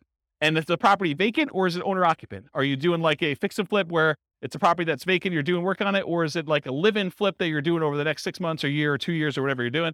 Those are kind of the two ways to think about it. Active income, rent. It may or may not choose to actively do things to add value during this period. It's up to you as to whether or not you want to. And that's receiving rent. That's the active process of receiving rent on a property. Or owner financing, where you actually sell the property and you're collecting money from the property that way. And then passive, whether you're not really directly involved, you've made an investment, like you've invested in a syndication or you invested in a real estate investment trust, and you've just got your money out there. You're not really doing anything at all. Reminder to self, I need to add making hard money loans as sort of like a tangential real estate investing strategy, because I think a lot of investors aspire to become hard money lenders. So I should probably make a note to add that. Duration. Just contract. Are you wholesaling a deal? You're going to go under contract. You're going to sell your contract. The only period of time that you're actually kind of even quasi owning, you don't really own, but you have equitable title in the property when you own when you have the contract on it. So that's sort of like just the contract period for wholesaling. Forever. You're going to buy and you're going to hold. You're never selling that thing. Or everything in between. I'm going to hold it for 6 months. I'm going to hold it for a year. I'm going to hold it for 3 years. I'm going to do lease option exit whenever the tenant buyer cashes me out. Whatever that is for you. Any questions on holding? Am I going too fast? I feel like I'm like flying. I feel like, what's that guy in the Top Gun movies where he's doing his jets thing? All right, pause for beverage. Not a lot of notes, huh? Nothing I told you is new, huh? All right, financing when selling. Traditional financing, you'll notice there's some on here that are like, that were in the other one that are not out when you sell because you're not really using those. Although it's possible, I guess someone could come in and do, private loan or whatever it is. Yeah. So traditional financing when selling, cash, it looks like cash to you. That's what my cash note is. So if someone comes in with a loan, it doesn't matter if they got a traditional loan. The title company is going to give you a check. It's going to look like cash. Owner-occupant, non-owner-occupant loans, the buyers and or family and or partners, hard and private money, those coming in, and then all the different creative financing things, depending on how you're exiting. If you're doing like a more entrepreneurial approach where you're out there finding lease option properties and then you're turning around, you're offering the property on a lease option to a tenant buyer, that's sort of like sandwich lease optioning. So this could be an exit strategy for you. It's using kind of like the rent to own and others, lease option exit, but all the owner financing, wrap financing, loan assumption, rent to own, agreement for deed, and subject to, those are other ways to exit the property. Okay. Channels when selling, you can hold it forever, so you don't ever sell it at all. You can sell through others. For example, multiple listing service, real estate brokers, or wholesalers. If you want to be the person that provides the deal, the wholesaler, you can do that. For sale by owner, where you do the marketing yourself, you either actively market it, put it on Zillow, put it on Craigslist, put the sign in the yard, go door to door. You could be a hidden for sale by owner where you don't even know that your property is for sale. Someone comes to you and they want to buy it. You have an unsolicited offer. You could be out networking. Someone says to you, I really need a property in XYZ neighborhood. You're like, I happen to own a property there. Are you interested in selling it to me? Are you interested in buying it from me? Sure am. You could offer it at rent to own. You can do lease options, exits to people. You can offer rent to own properties. You could decide to do that auction strategy. Like when we did that option auction, you get the option on the property and then you auction it off to someone else. If you're getting rid of your real estate investment trust, you can go to a stockbroker, get rid of it that way. In some cases, when you're partnering with other people, your partner's going to come in and they're going to buy you out. They're going to say, you're like, I want to get out of the deal, or they're going to tell you you are getting out of the deal, and the partner's going to come in and buy you out in that way. And this is ignoring losses like natural disasters, lawsuits, bankruptcy, foreclosure, divorce, right? Those are ways you could also lose your property. You could exit, but I'm not planning on those, although they do exist. Any questions on selling? Making up ground. All right, good. All right, so here are the 6 types of creative financing. I've been kind of telling you all night that I'm going to get to these. I'm finally getting to them, although I have sort of told you about them at some point. So I guess I probably should put this earlier. So here are the 6. We've already talked about what they are. There's a slide for each, so I'm going to go through them. All right, here's a warning. So how many people in here are interested in doing these creative financing type deals? Owner financing, wrap financing, lease option, subject to, just one person? Oh, okay. All right, so if you're going to do these, this class is not enough information for you to do them, okay? Any course you buy online is not enough information for you to do that. You absolutely, 100%, should do a consultation with an attorney in the market you plan on doing the deals and make sure you have the correct paperwork, the correct way to structure the deal so that you don't get in trouble, okay? There's a slide on this coming up, but this is like you're given great power, which with it comes great responsibility. You could really screw somebody over with this. And you could screw them over like unintentionally. You just structure it wrong and you don't realize it, and then something happens to you and it's bad, okay?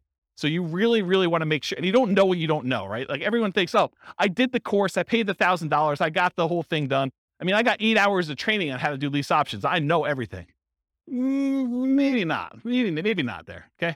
So I strongly recommend you always get the advice of and use an attorney use an attorney on all creative transactions.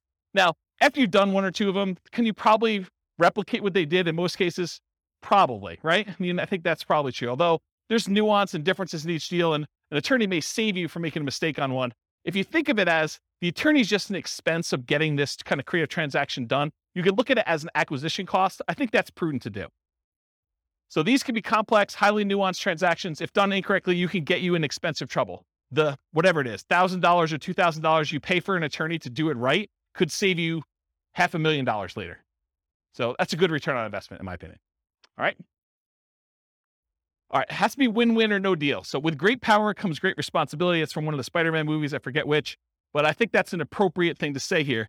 Yes, you probably could structure deals that are not win where you take advantage of people, especially people in sort of like rough situations where they've got things going on, where they're motivated to sell a property for whatever reason. They may not be thinking clearly. They may be in a position where if you were unscrupulous, you could take advantage of them. And for all of you that are local, if I hear about you doing something unscrupulous, if I hear you took advantage of somebody, I will do everything in my power to ruin your business. I'll just tell you straight up, okay? You'll be removed from this group because I don't want someone looking up your name and saying, oh, so-and-so is part of that investor club. They must have learned how to do this crazy, stupid stuff from there. and I'm going to go ahead and assume that James taught it to him and all that stuff. So our community is small enough that you will be removed from the group, but it will not end there. If I find out that you did something unscrupulous, I will go out of my way to say, do not do business with so-and-so. And it will get ugly.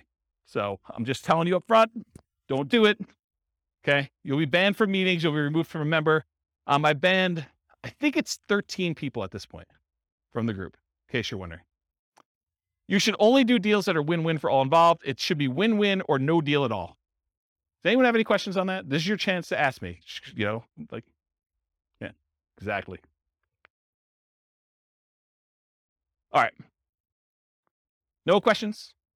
Wow, it got really silent in here. Like, you guys are like, holy crap. I mean, you got to understand, you guys don't pay for these, right? So there's zero incentive for me to keep you around. You guys understand that, right? Like, I'm like, this is sort of like, you're coming here for free. If you're going to do like bad stuff, I don't want you here. And I'm not losing any money by having you not be here. Right? You get that. And in fact, you could hurt me. So there you go. All right. Now that I've kind of gone down that dark hole, what are the benefits of financing? Why would you want to consider doing these types of deals? So little or no down payment required.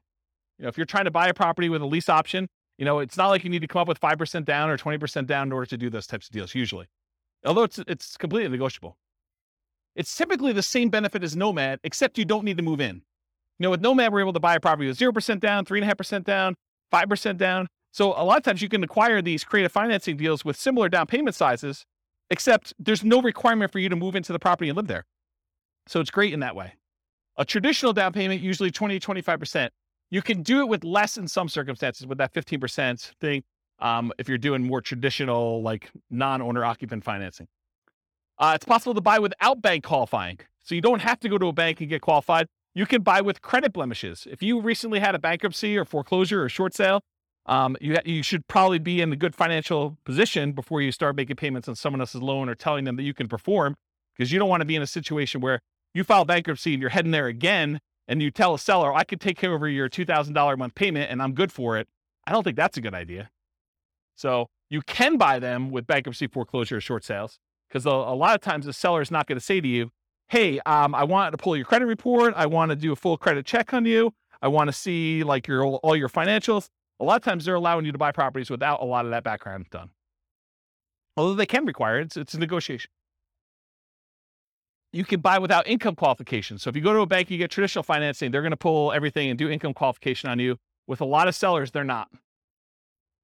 You should always disclose material facts. If you're unable to perform, you should not be buying these properties. You should be telling sellers that, this is my situation. And even if it means the deal is going to die, you should disclose that to them.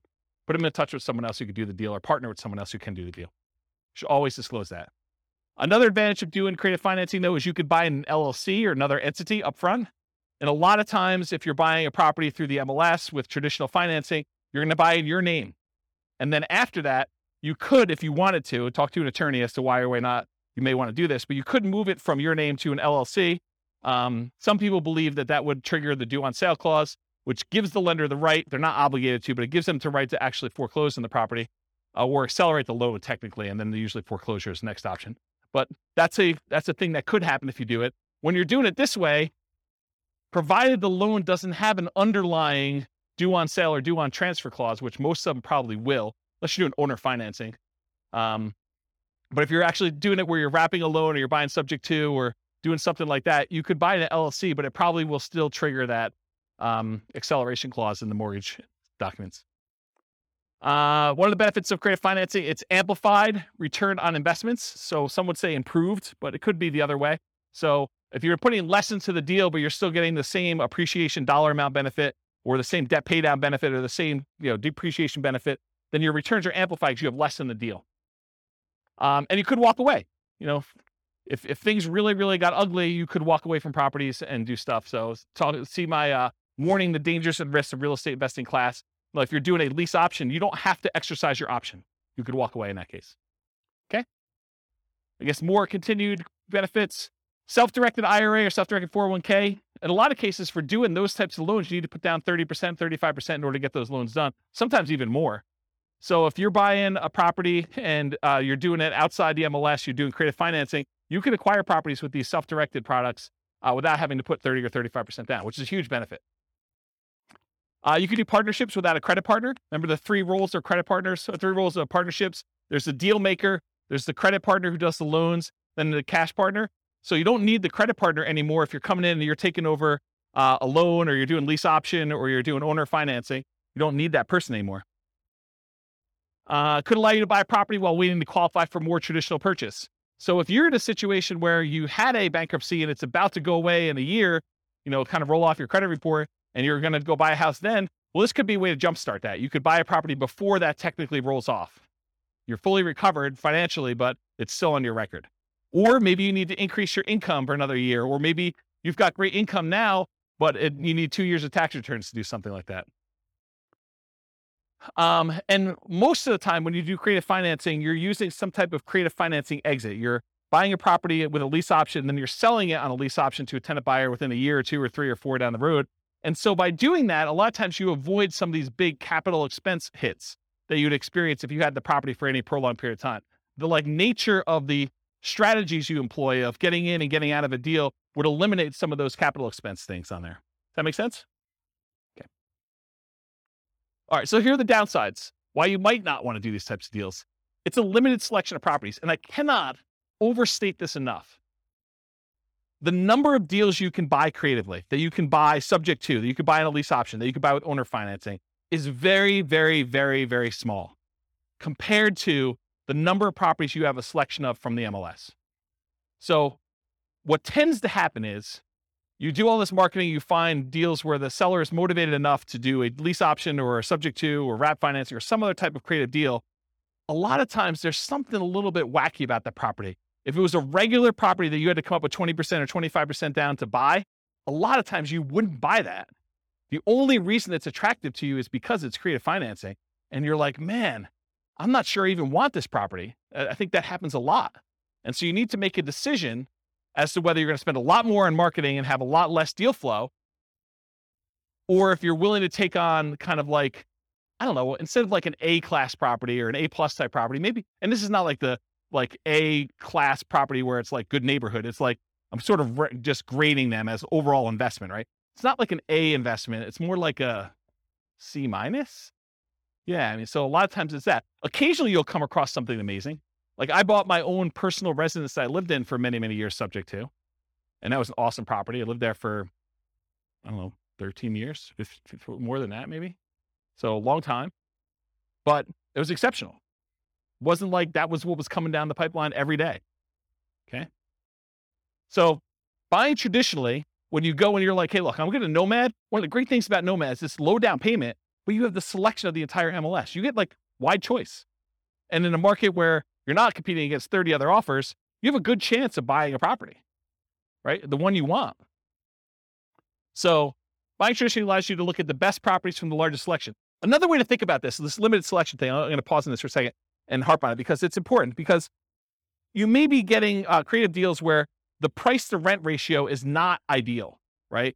It's not one that you would otherwise buy as a rental because maybe the price is a little bit high for the amount of rent you could get. And you're thinking to yourself, man, this is not really a great rental. It's not something I would normally buy. Whereas in the MLS, you could choose that, right? You could decide, hey, look, I really want to optimize for income, or I want to optimize for appreciation, or I want to optimize for short-term rentals, or whatever you're trying to do. And you can make that decision. And because you have a wide selection, you have a much greater chance of finding that. Okay. It's more labor intensive to buy this way. It's not like you just go to the MLS, you hire a real estate agent or you're a real estate agent yourself, and you look through the MLS, you find a property, you go look at a handful, you go buy it. It's not how this works. You do a lot of effort. You go put out marketing, you go meet with sellers, you negotiate with sellers. A lot of them say no. A certain percentage of them say yes. A certain percentage of them fall out even when you're under contract. And then eventually you find one that you can buy. A lot of effort to do it. And a lot more money, because a lot of times you're spending money on marketing in order to find the deals. But if you think about it, I would need to go and put, 1% of a loan amount plus some appraisal costs and all these other things in order to be able to get a traditional loan.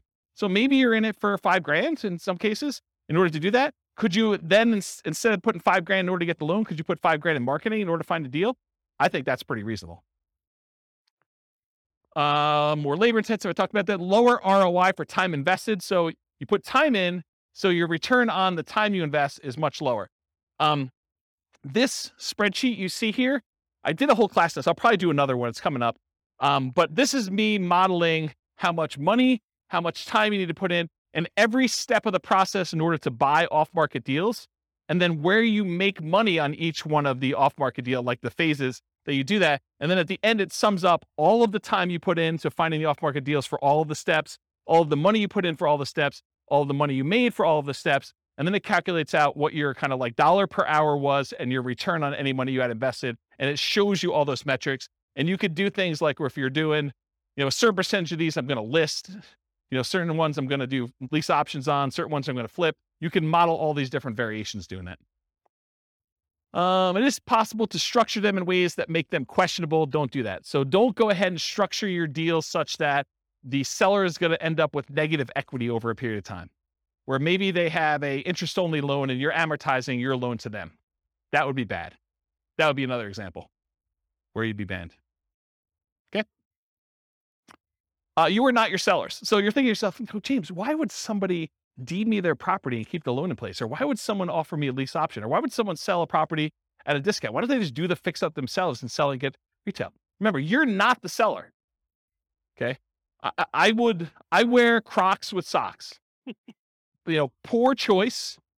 You guys probably wouldn't do it, but I do, and I'm okay with it. Right? So just because the seller would do something and you wouldn't do something doesn't mean it's bad. Okay. Whether or not you would do something is not a reflection on what others would do. Just realize that. All right. Why would sellers do creative financing? To solve a problem they have. If they have some type of issue where they need money, and they need to get out of the house, they're ready to do a deal. They can't afford the house anymore. They've lost their job. They used to be a 2-income household. They got divorced. They can no longer afford the payments anymore. Maybe they just want out. They stopped making 2 mortgage payments. Maybe they met someone. Now they're in love. They want to move into one house. They have this other house. They can't afford 2 mortgage payments. So they just want to get out of the other one. And they're so in love, it doesn't matter. They're just like, look, just take over my mortgage payments. Negative emotions associated with the house. Look, they lived in the house, they got a divorce, and every time they turn around, they see their ex-spouse, and they can't deal with it anymore because it emotionally triggers them. So that would be another reason why they wouldn't do it. Or they lived in the house with their spouse, and their spouse passed away, or they lived in the house with their mother, and their mother passed away, or they grew up in the house, and their parents lived there, and both their parents passed away. There's all these emotional reasons why they may not want the house anymore. They need to access equity quickly and easily. Maybe they want to go invest in Twitter before Musk buys it or whatever they're doing, and they need all that money in order to do it. They're like, I don't care because I'm gonna triple my money in Twitter or Bitcoin or Dogecoin or whatever it is, and they want to take all their money and do that. It could be a reason for them to want to get out. They don't want to manage it or maintain it anymore. Too much work, too much effort. Maybe they own it free and clear, and they're doing their financial planning, and they're like, look, I need income in order to support me in retirement. This equity sitting here doesn't do me anything. I can either rent the property, which I don't want to do, or if you're willing to, I'll accept monthly payments on this property, and that would look like an income stream for me. And I'm okay with that. That would work. What would friends, families, or neighbors think? Their ego is too significantly tied up in what other people think that they don't want to list their property and have nosy neighbors coming over and looking at their property. They would rather sell it to you and be done with it, and then you could deal with all that. To get their price, even if it means being flexible on terms. So there's some people that are like, I need $500,000. I told my brother-in-law that I was going to sell this thing for $500,000. I know it's only worth $450, but I got to get $500 because that's what I told him. You could structure a deal where you could overpay for a property. You have to get better terms, maybe a lower interest rate in order to acquire the property that way, or a big balloon at the end. Okay? Why wouldn't sellers do creative financing? It's not a good solution for them. A lot of sellers are going to say, nope, this doesn't work for me. Okay? It's not a good solution for them. That's fine. Fear, the tenant trashing the place, not paying, calling with repairs in the middle of the night. What would friends, family, neighbors think? Unrealistic expectations. Tomorrow I'm going to get a cash offer for full price. I'm just waiting for it. My home is nicer than all the other ones on the block. I'm going to get top dollar. The other house down the street, it doesn't have views like mine do. Because in the winter, when the trees aren't in full bloom, I can sort of see through the tree that big rocky mountain figure thing, and that's amazing. That's my amazing view for like 3 months of the year, and that's my house is worth $25,000 more. Maybe. My agent is just not marketing it well enough, so I'll find another agent. I bought it for X, so if I were to sell, I would need to get X plus Y. Just some arbitrary math they've done in their head. I want 20% down, or I want 20% or more down. So maybe they're like unrealistic in what you are offering in terms of down payment. I put 20% down when I bought it, so you need to give me 20% down. That's how it always works. They need to, or are willing to wait for more traditional loan or cash transactions. It's another reason why they wouldn't do creative finance. Any questions on those? Sweet. All right, so these are the different ones we're going to cover owner financing first. Owner financing, what is it? Seller acts like the bank. The property must be free and clear. They cannot have a mortgage on it for it to be owner financing. What if they have a loan on it? It's a different type of strategy. It's probably either subject to or wrap financing in that case. You purchase the property. You and the seller agree on terms, the interest rate, the duration, the amount of the loan, the purchase price, if there are any payments on it, the balloon, and the amortization. The note and deed of trust, or mortgage in some markets, for the benefit of the seller. So this is what secures the property, secures your loan with the property. So in case you do not make the payments, the lender, in this case the owner, can actually get the property back.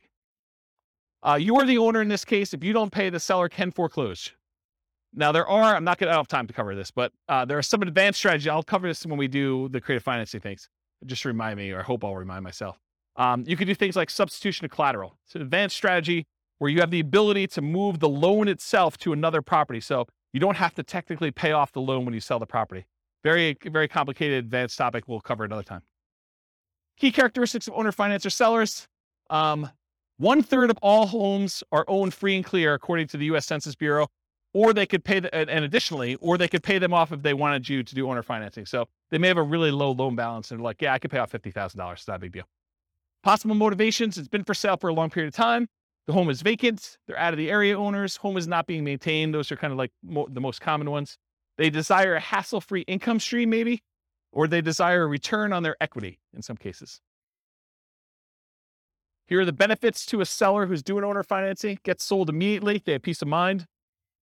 There is a marketing advantage to offering owner financing. So you'll attract more buyers of a very specific type if you offer owner financing when you're selling a property. They can get income from their property. They can convert stagnant equity to income-producing equity. And it might be higher return than they get if they sold it and put it in bank or CDs, especially right now. And it changes the tax characteristics of the transaction for the seller. They don't get one big lump sum. They can spread out the income over time. So it changes how it's treated from a cash tax standpoint. Qualifications. So how do you know if you're qualified to do an owner financing loan? Well, you need to negotiate that with the seller because it varies. Some will want full credit income check like traditional bank qualification. Some will not.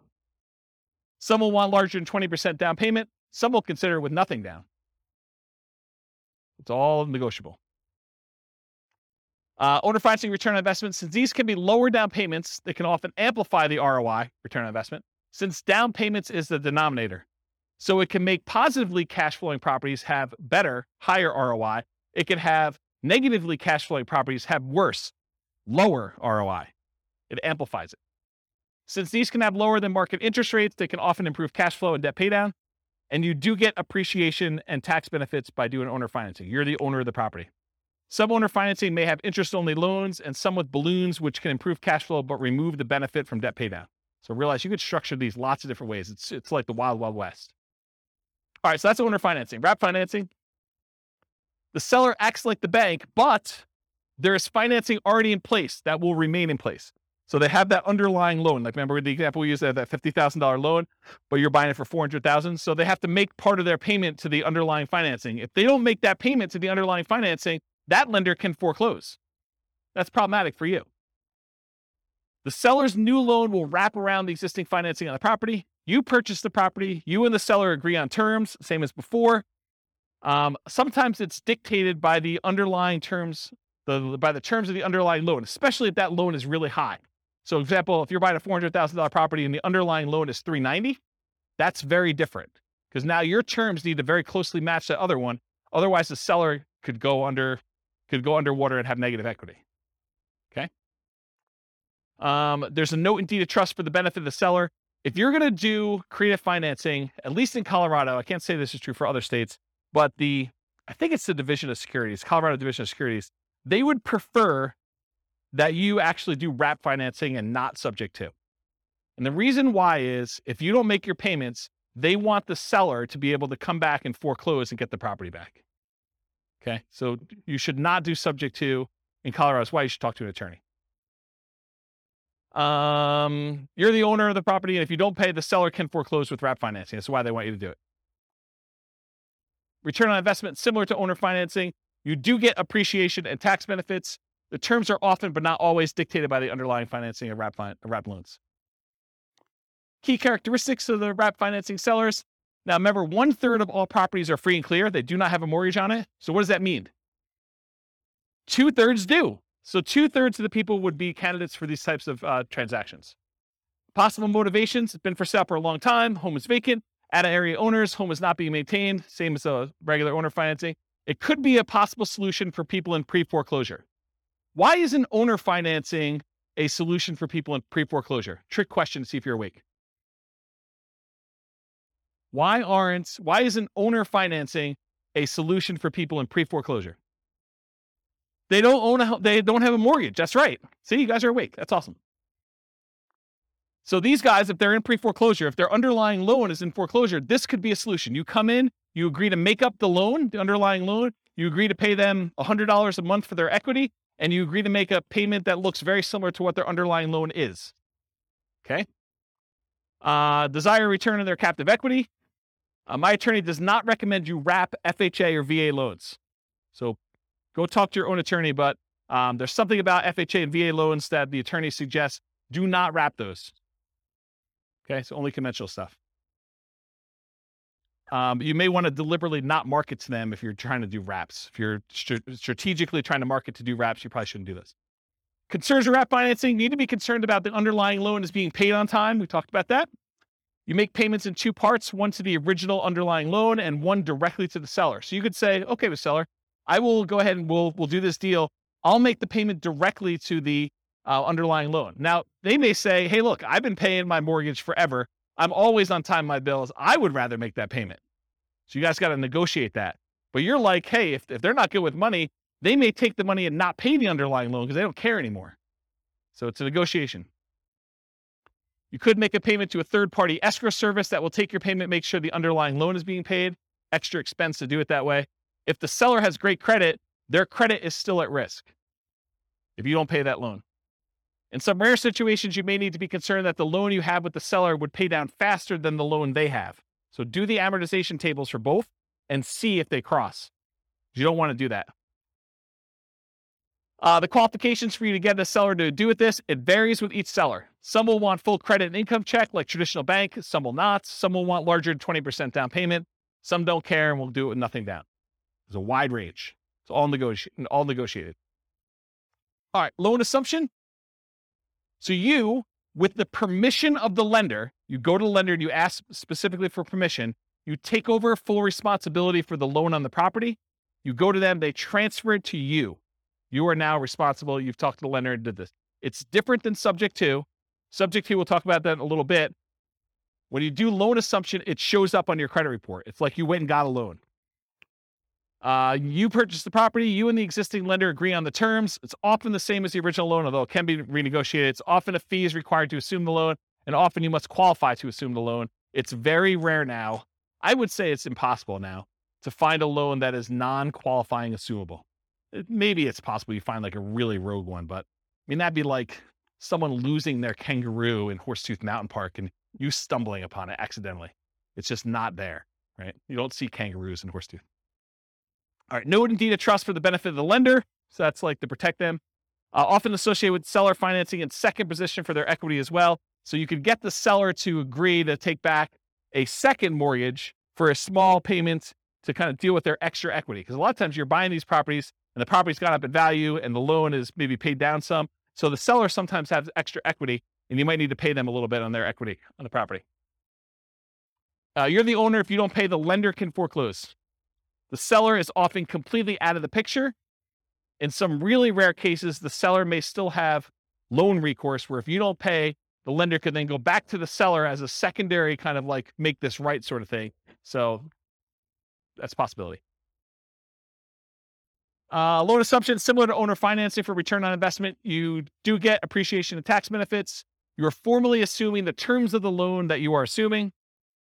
So often like the ROI of traditional financing, the ROI could improve if you finance all or part of the down payment with the seller for their equity with the lender's permission. Make sure you disclose that you're doing a second mortgage if you're doing it. Any questions on that? Key characteristics of loan assumption sellers, they have a loan. Whoops. It often helps if the loan is assumable like FHA. Often requires that you owner occupy the property. So a lot of times they're not going to do this for a non-owner occupant unless it is a non-owner occupant to begin with, and they might. Making it much less attractive if you're looking to do this investment. So if it's not assumable, you need to try to convince the lender to allow you to assume it, even though it says it's not assumable, which is an uphill battle, saying it mildly. I've never seen them do that. It's possible you could go talk to a local lender and they're highly motivated to get this particular loan out of this person's name and have someone else take it over. But I don't know. It's like, good luck. Good luck with that one. Possible motivations, same as before. May desire a return on their captive equity. They may want a premium for an exceptionally good loan. With all these really good loans now, someone may say, hey, look, my loan's worth something. You can't get a 2% loan anymore. I know, and now they're 6%. So you're going to pay me a premium for this. And they have good reasons to say that, right? I mean, if you're doing that. And it may be worth it paying that. The qualifications to assume for non-qualifying assumable loans, there are no qualification standards. You qualify assumable loans, it's up to the lender, typically traditional lending criteria. So what you would have to do in order to qualify for a brand new loan is probably what you're going to need to do in order to qualify for this one. If the loan continues to have recourse against the seller after the assumption, the seller should have input on the qualification standards, and each seller is different. Right? If they're still on the hook, they should be able to say. Seller's equity, often, especially in appreciating markets, a seller will have equity above the loan assumption. So expect to either pay the seller for their equity as a down payment and or as monthly payments over time. This often becomes the second position for seller financing, like a second loan. Watch out for negative cash flow, although it might still be worth pursuing for the loan that's good enough. Yeah, 22 on through the mic. Pass that back. Thank you. What's an example of a non-qualifying assumable loan? They don't exist anymore, but there used to be loans where you didn't even have to qualify. Someone could come in and just start making payments on that and say, I'm assuming it. And the bank used to be able to just say, I guess okay, because they have no say in it. That's what a non-qualifying assumable loan used to be, but they don't exist anymore. It's really hard to find them. You know, unless you create a loan, like a private loan to somebody, and it doesn't say like what the terms are for whether you can assume it or not, or you put in there that it's not qualifying, you know, you could do like a private loan where that happens, but I don't see them anymore. I think the last one was like 1987. And if they're 30-year loans, I mean, that would have been 2017 or 2007 when we would have saw the last one.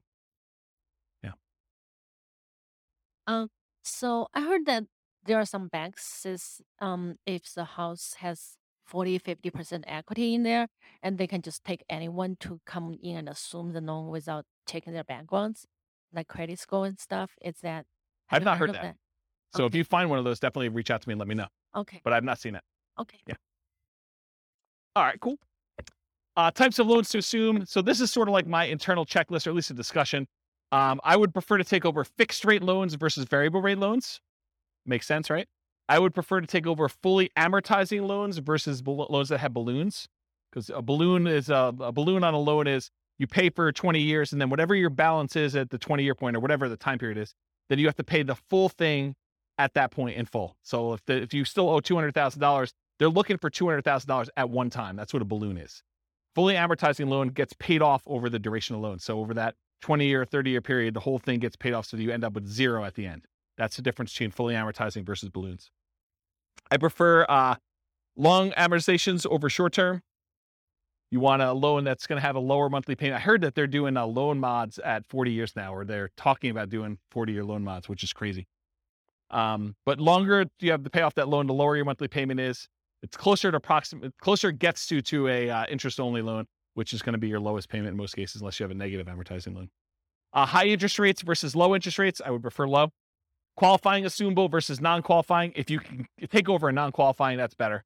And recourse versus non-recourse. If you cannot have to be responsible for the loan if something goes south, that's better than having to have responsibility.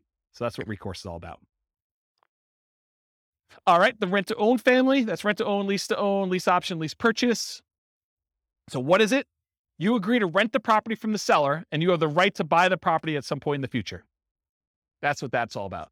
So you and the seller agree on terms, the rent, the duration, who handles maintenance, how that's all done.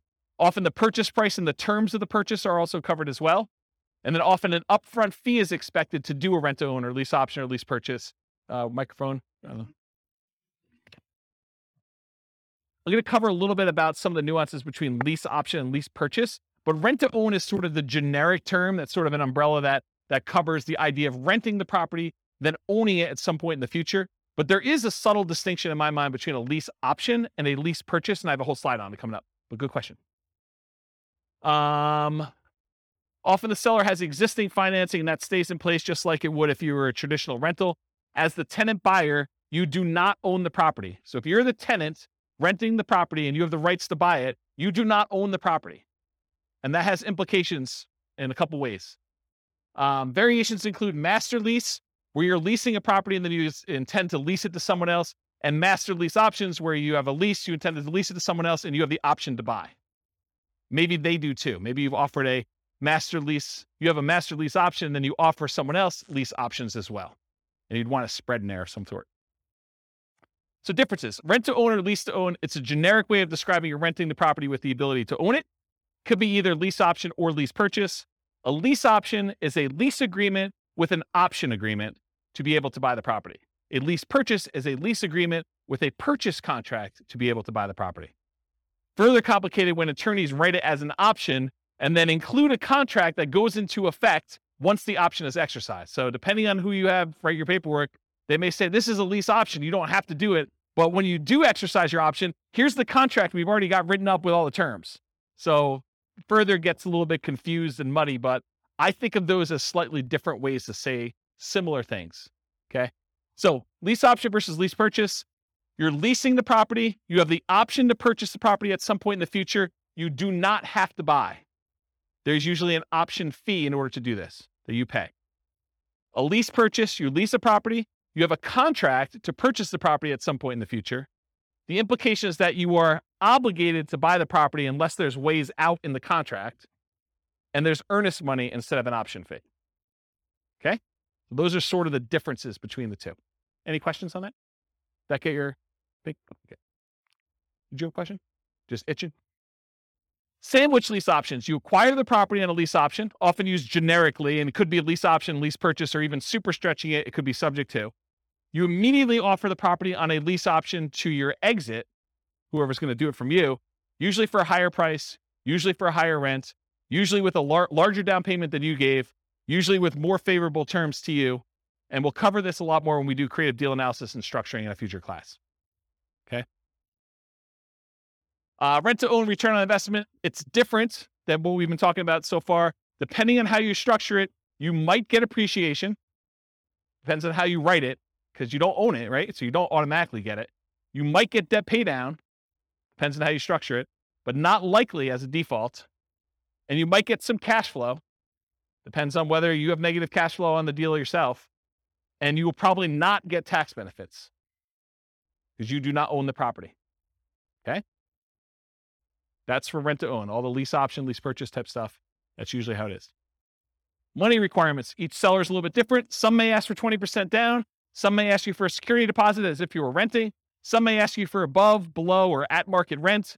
Rent in many cases is somewhat flexible. By the way, I have a funny story to tell you, even though I know we're really close on time. So my wife's at the climbing wall the other night, and there's another group of people on the ground that are discussing. The lady is going to be. Oh, it's not someone in this room. That'd be really embarrassing. The lady though is discussing that she is going to move into like the ADU, the additional dwelling unit at the back of her property, and rent out the front of the property. And so they're discussing what they're going to charge for rent. And the woman is insisting that she charge what her mortgage payment is, which is just random because it doesn't really matter where your mortgage payment is. It could be higher than what fair market rent is. It could be lower than what fair market rent is. But it goes to show you that the general public just says, I want to get what my mortgage payment is so that I don't have a mortgage on the property. And that's my kind of like price. So kind of interesting, right? Where was I? Rent, in many cases, somewhat flexible. Some may ask you for payment that you'd be making with a traditional loan, right? So they may like do the math and say, this is what I'd like to get. If you can't afford that payment, you're really saying, I can't afford that home, right? If you're saying that doesn't work, I can't afford that, you're saying, I can't afford this home. And we often say this to a tenant buyer when we're putting them in a property. If you can't afford what the payment's going to be on the property, you can't afford this home. If you're not going to be able to afford what the payment's going to be if you go to the bank and get a loan on it, then how are you ever going to go to the bank and get a loan on it and cash me out? Don't put people in properties when they can't afford the property. What happens if you don't buy? What happens to your down payment? These are questions to negotiate. What happens to your down payment? What happens to your monthly payments?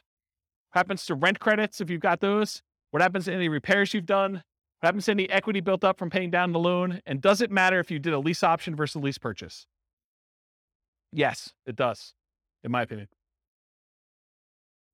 All right, so advanced strategy for purchase price. So one of the challenges a lot of times when you structure these lease options is you say to a tenant, you say to the seller, hey, I'll give you $300,000 for your property. But when you pay down the loan, you don't get the benefit of that loan pay down because when they go and you close out the transaction, they're getting the difference. So one way to solve that is you say, okay, Mr. Seller, we agree that, I'm going to buy it from you for about $300,000 and that you're going to walk away with 10 grand. So let's go ahead and write this up such that when I buy it from you, you get 10 grand. So it's $10,000 over the then current loan balance. Make sense? So as the loan gets paid down, you're getting the benefit because you're the one making that payment. So typically a purchase price, for example, $300,000, the advanced strategy is to have a fixed profit for the seller. Example, $10,000 above current loan balance at time of closing.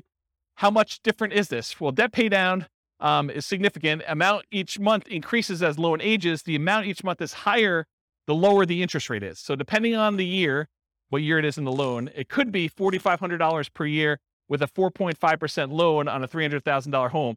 If you hold it for 3 years during your lease option, that's $13,500. That's pretty significant. All right. I got 2 more to cover plus a little more. So contract for deed, what is this? The seller acts like the bank for a car loan sort of like thing, right? Like that's the way to think about it. You do not get title for the property until you fulfill the terms of your agreement. Often there's financing already in place that will remain in place. You and the seller agree on terms. The seller remains the owner until you've completed the terms of your agreement. And if you don't pay the seller can evict you. It might be used when you're offering to owner finance your property for a buyer. So you might offer this to someone else. Contract for deed return on investment, it's different. Depending on how you structure it, you might get appreciation, you might get debt pay down, you might get some cash flow. You probably will not get tax benefits if you're the person acquiring the property using this strategy. Subject 2. Remember, in subject 2, the seller deeds you the property without explicit permission from the lender. Many believe, as I do, that the best practice is to disclose to the seller that there was a transfer of title. You should put them on notice. The loan remains in the name of the seller. The loan will not appear on your credit report because it's not in your name. It's different than loan assumption. It may be an additional note to the seller for some or all of their equity. Your return on investment, similar to owner financing, wraps and loan assumption. Since these can be lower down payments, also amplifies that ROI as we've discussed before. All right, cover a couple last ones. Traditional buy and hold. So this is like, we've covered like all the creative financing ones. Now I'm going to cover some of those other ones kind of quickly. And I think most of them are one slide, so it should go pretty quickly. Traditional buy and hold, you got traditional financing, and a lot of times you're renting the property. You possibly sell at some point in the future, or you keep it forever. It's often limited to 10 30-year fixed rate finance properties for non-commercial. So you're limited in how many you can do with this. So in order for you to scale, it's much harder for you to do this. You could do it with partners. You can rent to long-term tenants or short-term tenants like a vacation rental or something like that. So those are the things you could do, whichever way you want to do it. Nomad, we talked about this. It's like traditional buy and hold, except you owner occupy the property. For it to be Nomad, you got to move in. You get owner occupant financing. lower down payment, better interest rate that you can get for a non-owner occupant. You got to move into the property at least for the first year. That's what your lender requirements say when you sign to get your loan. This is where I'm getting this number from. So when you sit down and you sign for your owner occupant loan, you sign something that says, I agree to live in my property for a year. Okay. You get much better owner occupant financing. You can get more than 10 traditional loans since you're always buying a primary residence. So it can go beyond 10 if you need to. House hacking, you rent out part of the property, duplex, triplex, or fourplex, or bedrooms, or the garage, or you rent an RV spot or something like that. That's what the house hacking is all about. Fix and flips, you find a property you can add value to, often use cash, hard or private money, partners for funding. You can do live-in flips with owner-occupant financing, so you can go buy a property. And there's even special loan programs, like there's a conventional, do you remember what it's called, conventional home ready, or so it's like a rehab loan that's conventional. Is it home ready? Is that what, there's some brand name for it. Just go ask your lender what the fix-up loan is for conventional. Or the FHA version is 203K. There's the FHA 203K loan where you put 3.5% down, and you buy the property, plus they will loan you the money to do the fix-up on the property. You can't do it yourself. You have to hire contractors, but they'll loan you like 96.5% of that too. So you put 3.5% down of that. So it's a pretty interesting program if you're going to do it. So that's live-in flips with owner-occupant financing. You could do 2-year slow flips for those trying not to pay capital gains, although the math with reasonable assumptions suggests waiting 2 years is letting the tax tail wag the dog or something like that. The idea being that if you're going to do that strategy and you're getting a big enough discount, you don't need to wait the 2 years. Just pay the taxes and do it. You'll make more money, a lot more money. Okay? The one with an extra R. It's similar to fix and flips. You got to find those properties that you can add value to. The acronym is buy, rehab, rent, refi, and the last R is repeat. You must get significant discounts or find an alternative way to add value. The cost of financing can significantly eat into your equity as you do this, because a lot of times you're using some type of hard money loan up front to do it. And then usually the refinance loan is not cheap. It's not usually a really low cost loan program to get to the cash out refinance. Or sometimes I guess it's not a cash out refinance. Could just be like a rate and term, depending on how you finance it. Rates on financing often get worse than rates for purchase. So your long-term loan interest rate is often a penalty than if you just bought it for cash or bought it with a traditional loan to start with. So realize you're trading some of these things. And a lot of times you leave some money in the deal. Wholesaling, you find a deal, you control a deal, you sell your rights to the deal. Often selling your rights in a contract. How does this compare to real estate brokerage? I think I covered that already, didn't I? Okay, let's skip it. Wholesaling, selling wholesale properties, but closer to retail prices to retail, a lot of times owner-occupant buyers. So it's like wholesaling, except mom and dad are going to move in. Not your mom and dad, but some mom and dad with a family is going to move in. Right? They're going to do that instead of it to an investor. That option auction, we talked about that too. You find a property, you get an option on it. You market the property like crazy for a bid sale over a single weekend. You sell the property to the highest bidder using a round robin strategy. And then you make the difference between what you sell it for using your round robin thing and what you have it under contract for with your option. Short sales and foreclosures. We talked about what are short sales. We talked about foreclosures. Anyone not know after this point? Because I think I covered it twice, right? Okay, good. So we do those. Usually foreclosures are the auctions, either the county or the MLS after they've gone back to the bank. And short sales are usually from the MLS or for sale by owners. Real estate investment trust. They're basically that fund where people get together and they're buying big buildings and you can become a cash investor in those. You buy them from your stockbroker. It's usually an all cash investment. You're not usually able to finance those that I'm aware of. And they're usually passive. Tax liens and deeds, it's county dependent. They vary, like what the interest rate you pay. Some you bid down the interest rate. Some you're getting a fixed interest rate. Some you have to wait. You have to wait a certain amount of time before you can foreclose. Some you can do stuff earlier. I mean, there's all sorts of variations. Every county is a little bit different. You pay back property taxes, take ownership in rare cases. A little side note, a little fact. This was the first real estate investing book I ever wrote. It was on tax liens and tax deeds. Kind of thing.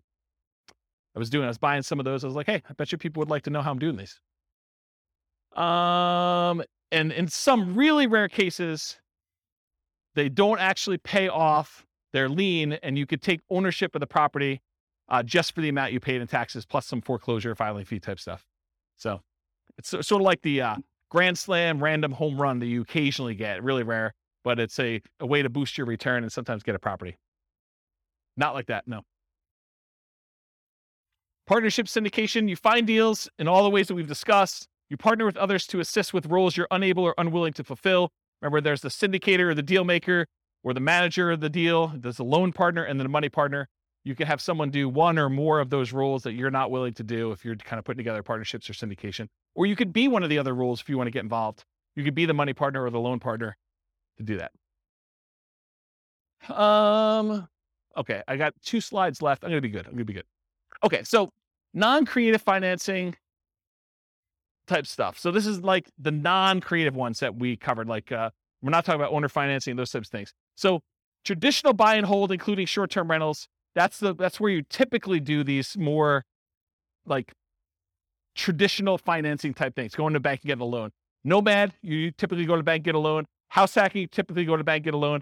Fix and flips, a lot of times you're going to go get like some type of hard money loan or some type of bank product to do that, including live-in flips, 2-year slow flips, and partnership flips. We're doing Burr and Burr, you're probably going to do more traditional financing. And then syndications and partnerships, you're going to do this. Okay. So these are like the non-creative financing type things. And then here are the miscellaneous ones where you're not really getting bank financing. Wholesaling, you're not really getting financing at all. In some cases, maybe you're getting, the dough for a day or transaction funding if you have to close in order to get your deal sold. And then if you're doing real estate brokerage, what's great about it is there's no financing, right? You get a seller to agree to let you sell their property. There's no financing you need. A really weird, twisted way, and it's not 100% correct, so don't say, James told me it's this. It's technically not, but one way to think about real estate brokerage is you have an option on a property. You've got a seller to say, hey, look, you have an option to help me sell this property, and I'm going to pay you a fee if you can find a buyer who's willing to pay this number, right? Isn't that sort of what it is? So, I don't know, real estate brokerage is a pretty interesting way to do it. And you only have to do half the thing if you're doing that. If you're wholesaling, you can either find the buyer or find the seller and you still get paid. Wholetailing, you don't need any specific financing to do that. Option auction, you don't need to get a loan or do anything for that one. If you're buying at auctions, if you're auctioning off a property that you own, you don't need any financing to do that. But if you're going to go buy at an auction, it's usually cash. And then tax liens, tax deeds, sales, you're usually paying cash in order to get those. You're not really getting financing. And a REIT, you're not getting financing. All right, last slide, and I'll take questions.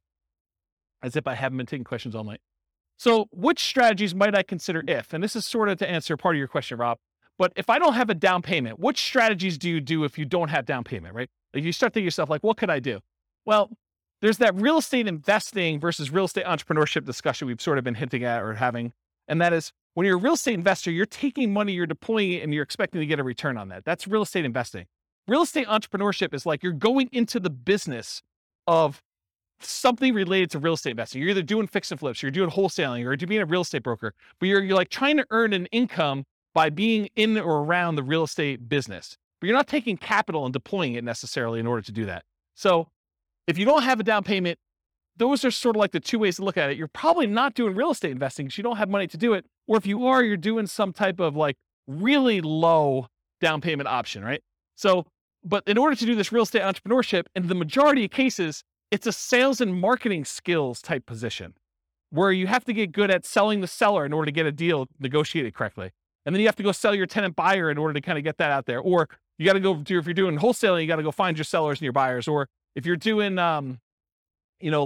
fix and flip, you got to go negotiate the deal and get the deal. And you got to manage contractors. And, there's other stuff, there's skills they're doing that. And then we talked about getting rich fast in real estate versus getting rich slow in real estate. And they're both really slow in my opinion. I mean, you could hit a home run accidentally and make, gazillion dollars on a deal, but it's really, really, really rare. In most cases, you're either doing the hustle, doing the work in order to do the work of real estate entrepreneurship and grinding it out to get money to then reinvest into long-term wealth building and cash flow, or you're just starting there and you got a job and you're using that money to deploy. So it's really just kind of that get rich slow. And then even if you're doing nothing down deals, you're able to go find a seller who's willing to say, look, I'll let you buy the property and I don't require any down payment. It would be stupid. And I'm using that word very deliberately, even though I know it's offensive, but it would be stupid for you to do these without reserves, especially if you're going to go get a seller to agree to do something creative with you, right? So technically, can you do it with no down payment? Yes. Can you do it with no money? No, probably not, right? You need reserves in order to do these types of deals.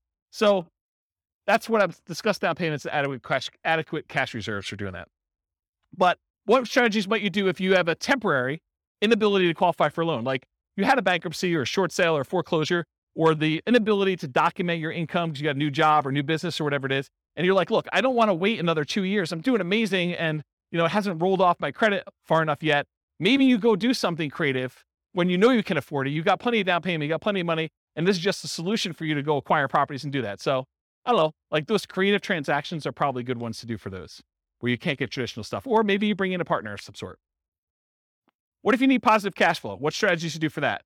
So like cash flow, you could say cash flow is like buying a property for a long-term buy and hold, and you're getting a little bit each month.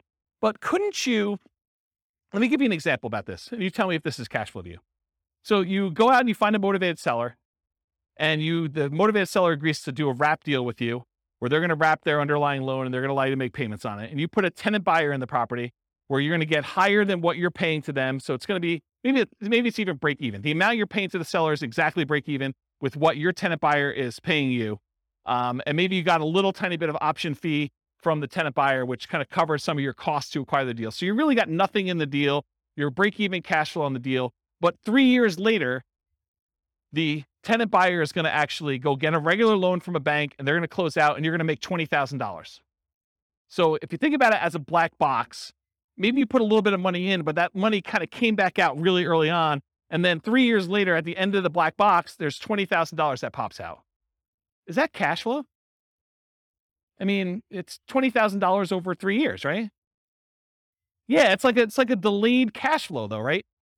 So that's sort of what I mean about the need for positive cash flow, option fees and pops compared to monthly cash flow. And what if you're concerned about the market might decline? Well, lease options, where you're leasing the property and you have the option to buy it. If the market crashes, you're just like, I choose not to exercise my option. Here's the property back, Mr. Seller. That's one.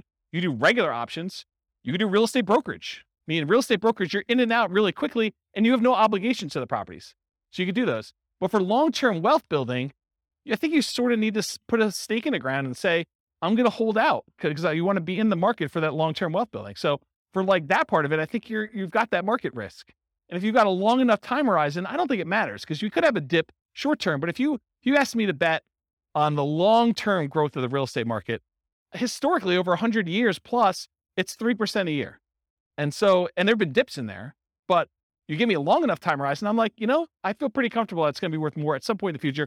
And if not, even if it's the same value and I paid off the loan, now it's free and clear and it's cash flowing. So that's how I think about that. And if you want to buy in LLCs, if you're really hyper concerned about, asset protection and liability and risk and stuff like that, there are ones you could buy where you don't have to, move them to a LLC after you acquire them with traditional financing. You could buy subject to and buy in the LLC to begin with, or you could buy with a lease option and buy in an LLC to begin with. You could do owner financing and buy in the LLC to begin with. But those types of ones you can do where you're able to buy them in LLCs or with partners as well. All right. Any questions? I'm only 7 minutes over, but Rob, that's all on you. Any questions before we go? Wow, I put you guys out of it. You're like, holy crap. Oh, you have questions, Justin? This is more like a comment here, James, Yeah. which is so what you're showing us today is great, man. I love this stuff, right? Yeah. But what's happened in the last 3 years is that there are new players that have come into this market where we have everything that we do is we buy ugly houses, guys, and fix and flippers and brewers and nomads and that. There's a property tech company that's come up backed by Wall Street, which is doing a version of it. So they've taken all our best plays and they've come into the market. So Open Doors an iBuyer, Homeward is a power buyer who will give you the cash up front. Divvy is basically a rent-to-own company. Yeah. It's amazing. And so they've changed the field a little bit. But I just realized as you were going through it, there's actually tremendous opportunity to work in that space between these guys and what we're doing now. It's kind of crazy, actually. I've just never thought about it until you showed me this. There's tremendous opportunity. There's tremendous opportunity to wholesale to iBuyers because they're overpaying for everything anyway, right? Yeah.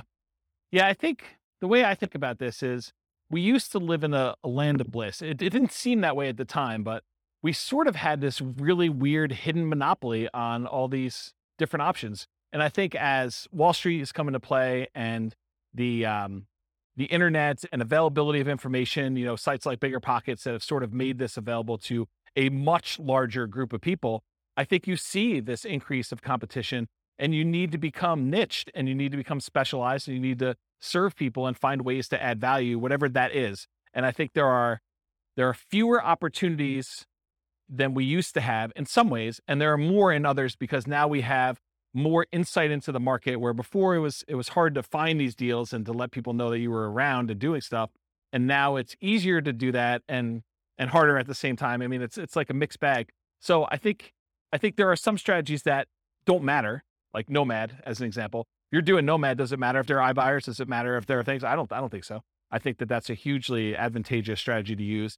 The long-term buy and hold, I think, there's enough opportunities in there to still do those. But doing the like fix and flip ones and doing the burst strategies, I think it's getting more challenging to find some of those opportunities, especially in heated markets like we've been.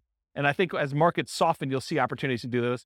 But I also think that there are solutions for the creative financing stuff coming. I don't think it's quite there yet because the market's still hot. But I do wonder a little bit if we're going to see a percentage of those guys go to the iBuyers.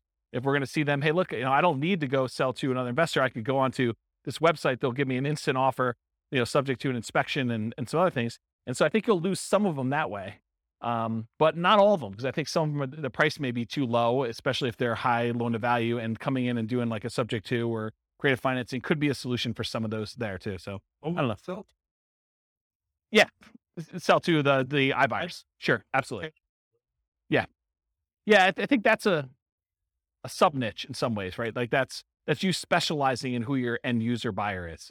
But I think there's enough demand from mom and pop investors too, where iBuyer wants them, but so does mom and pop investor. And they may, especially in aggregate, they may be able to eat as much as you can produce.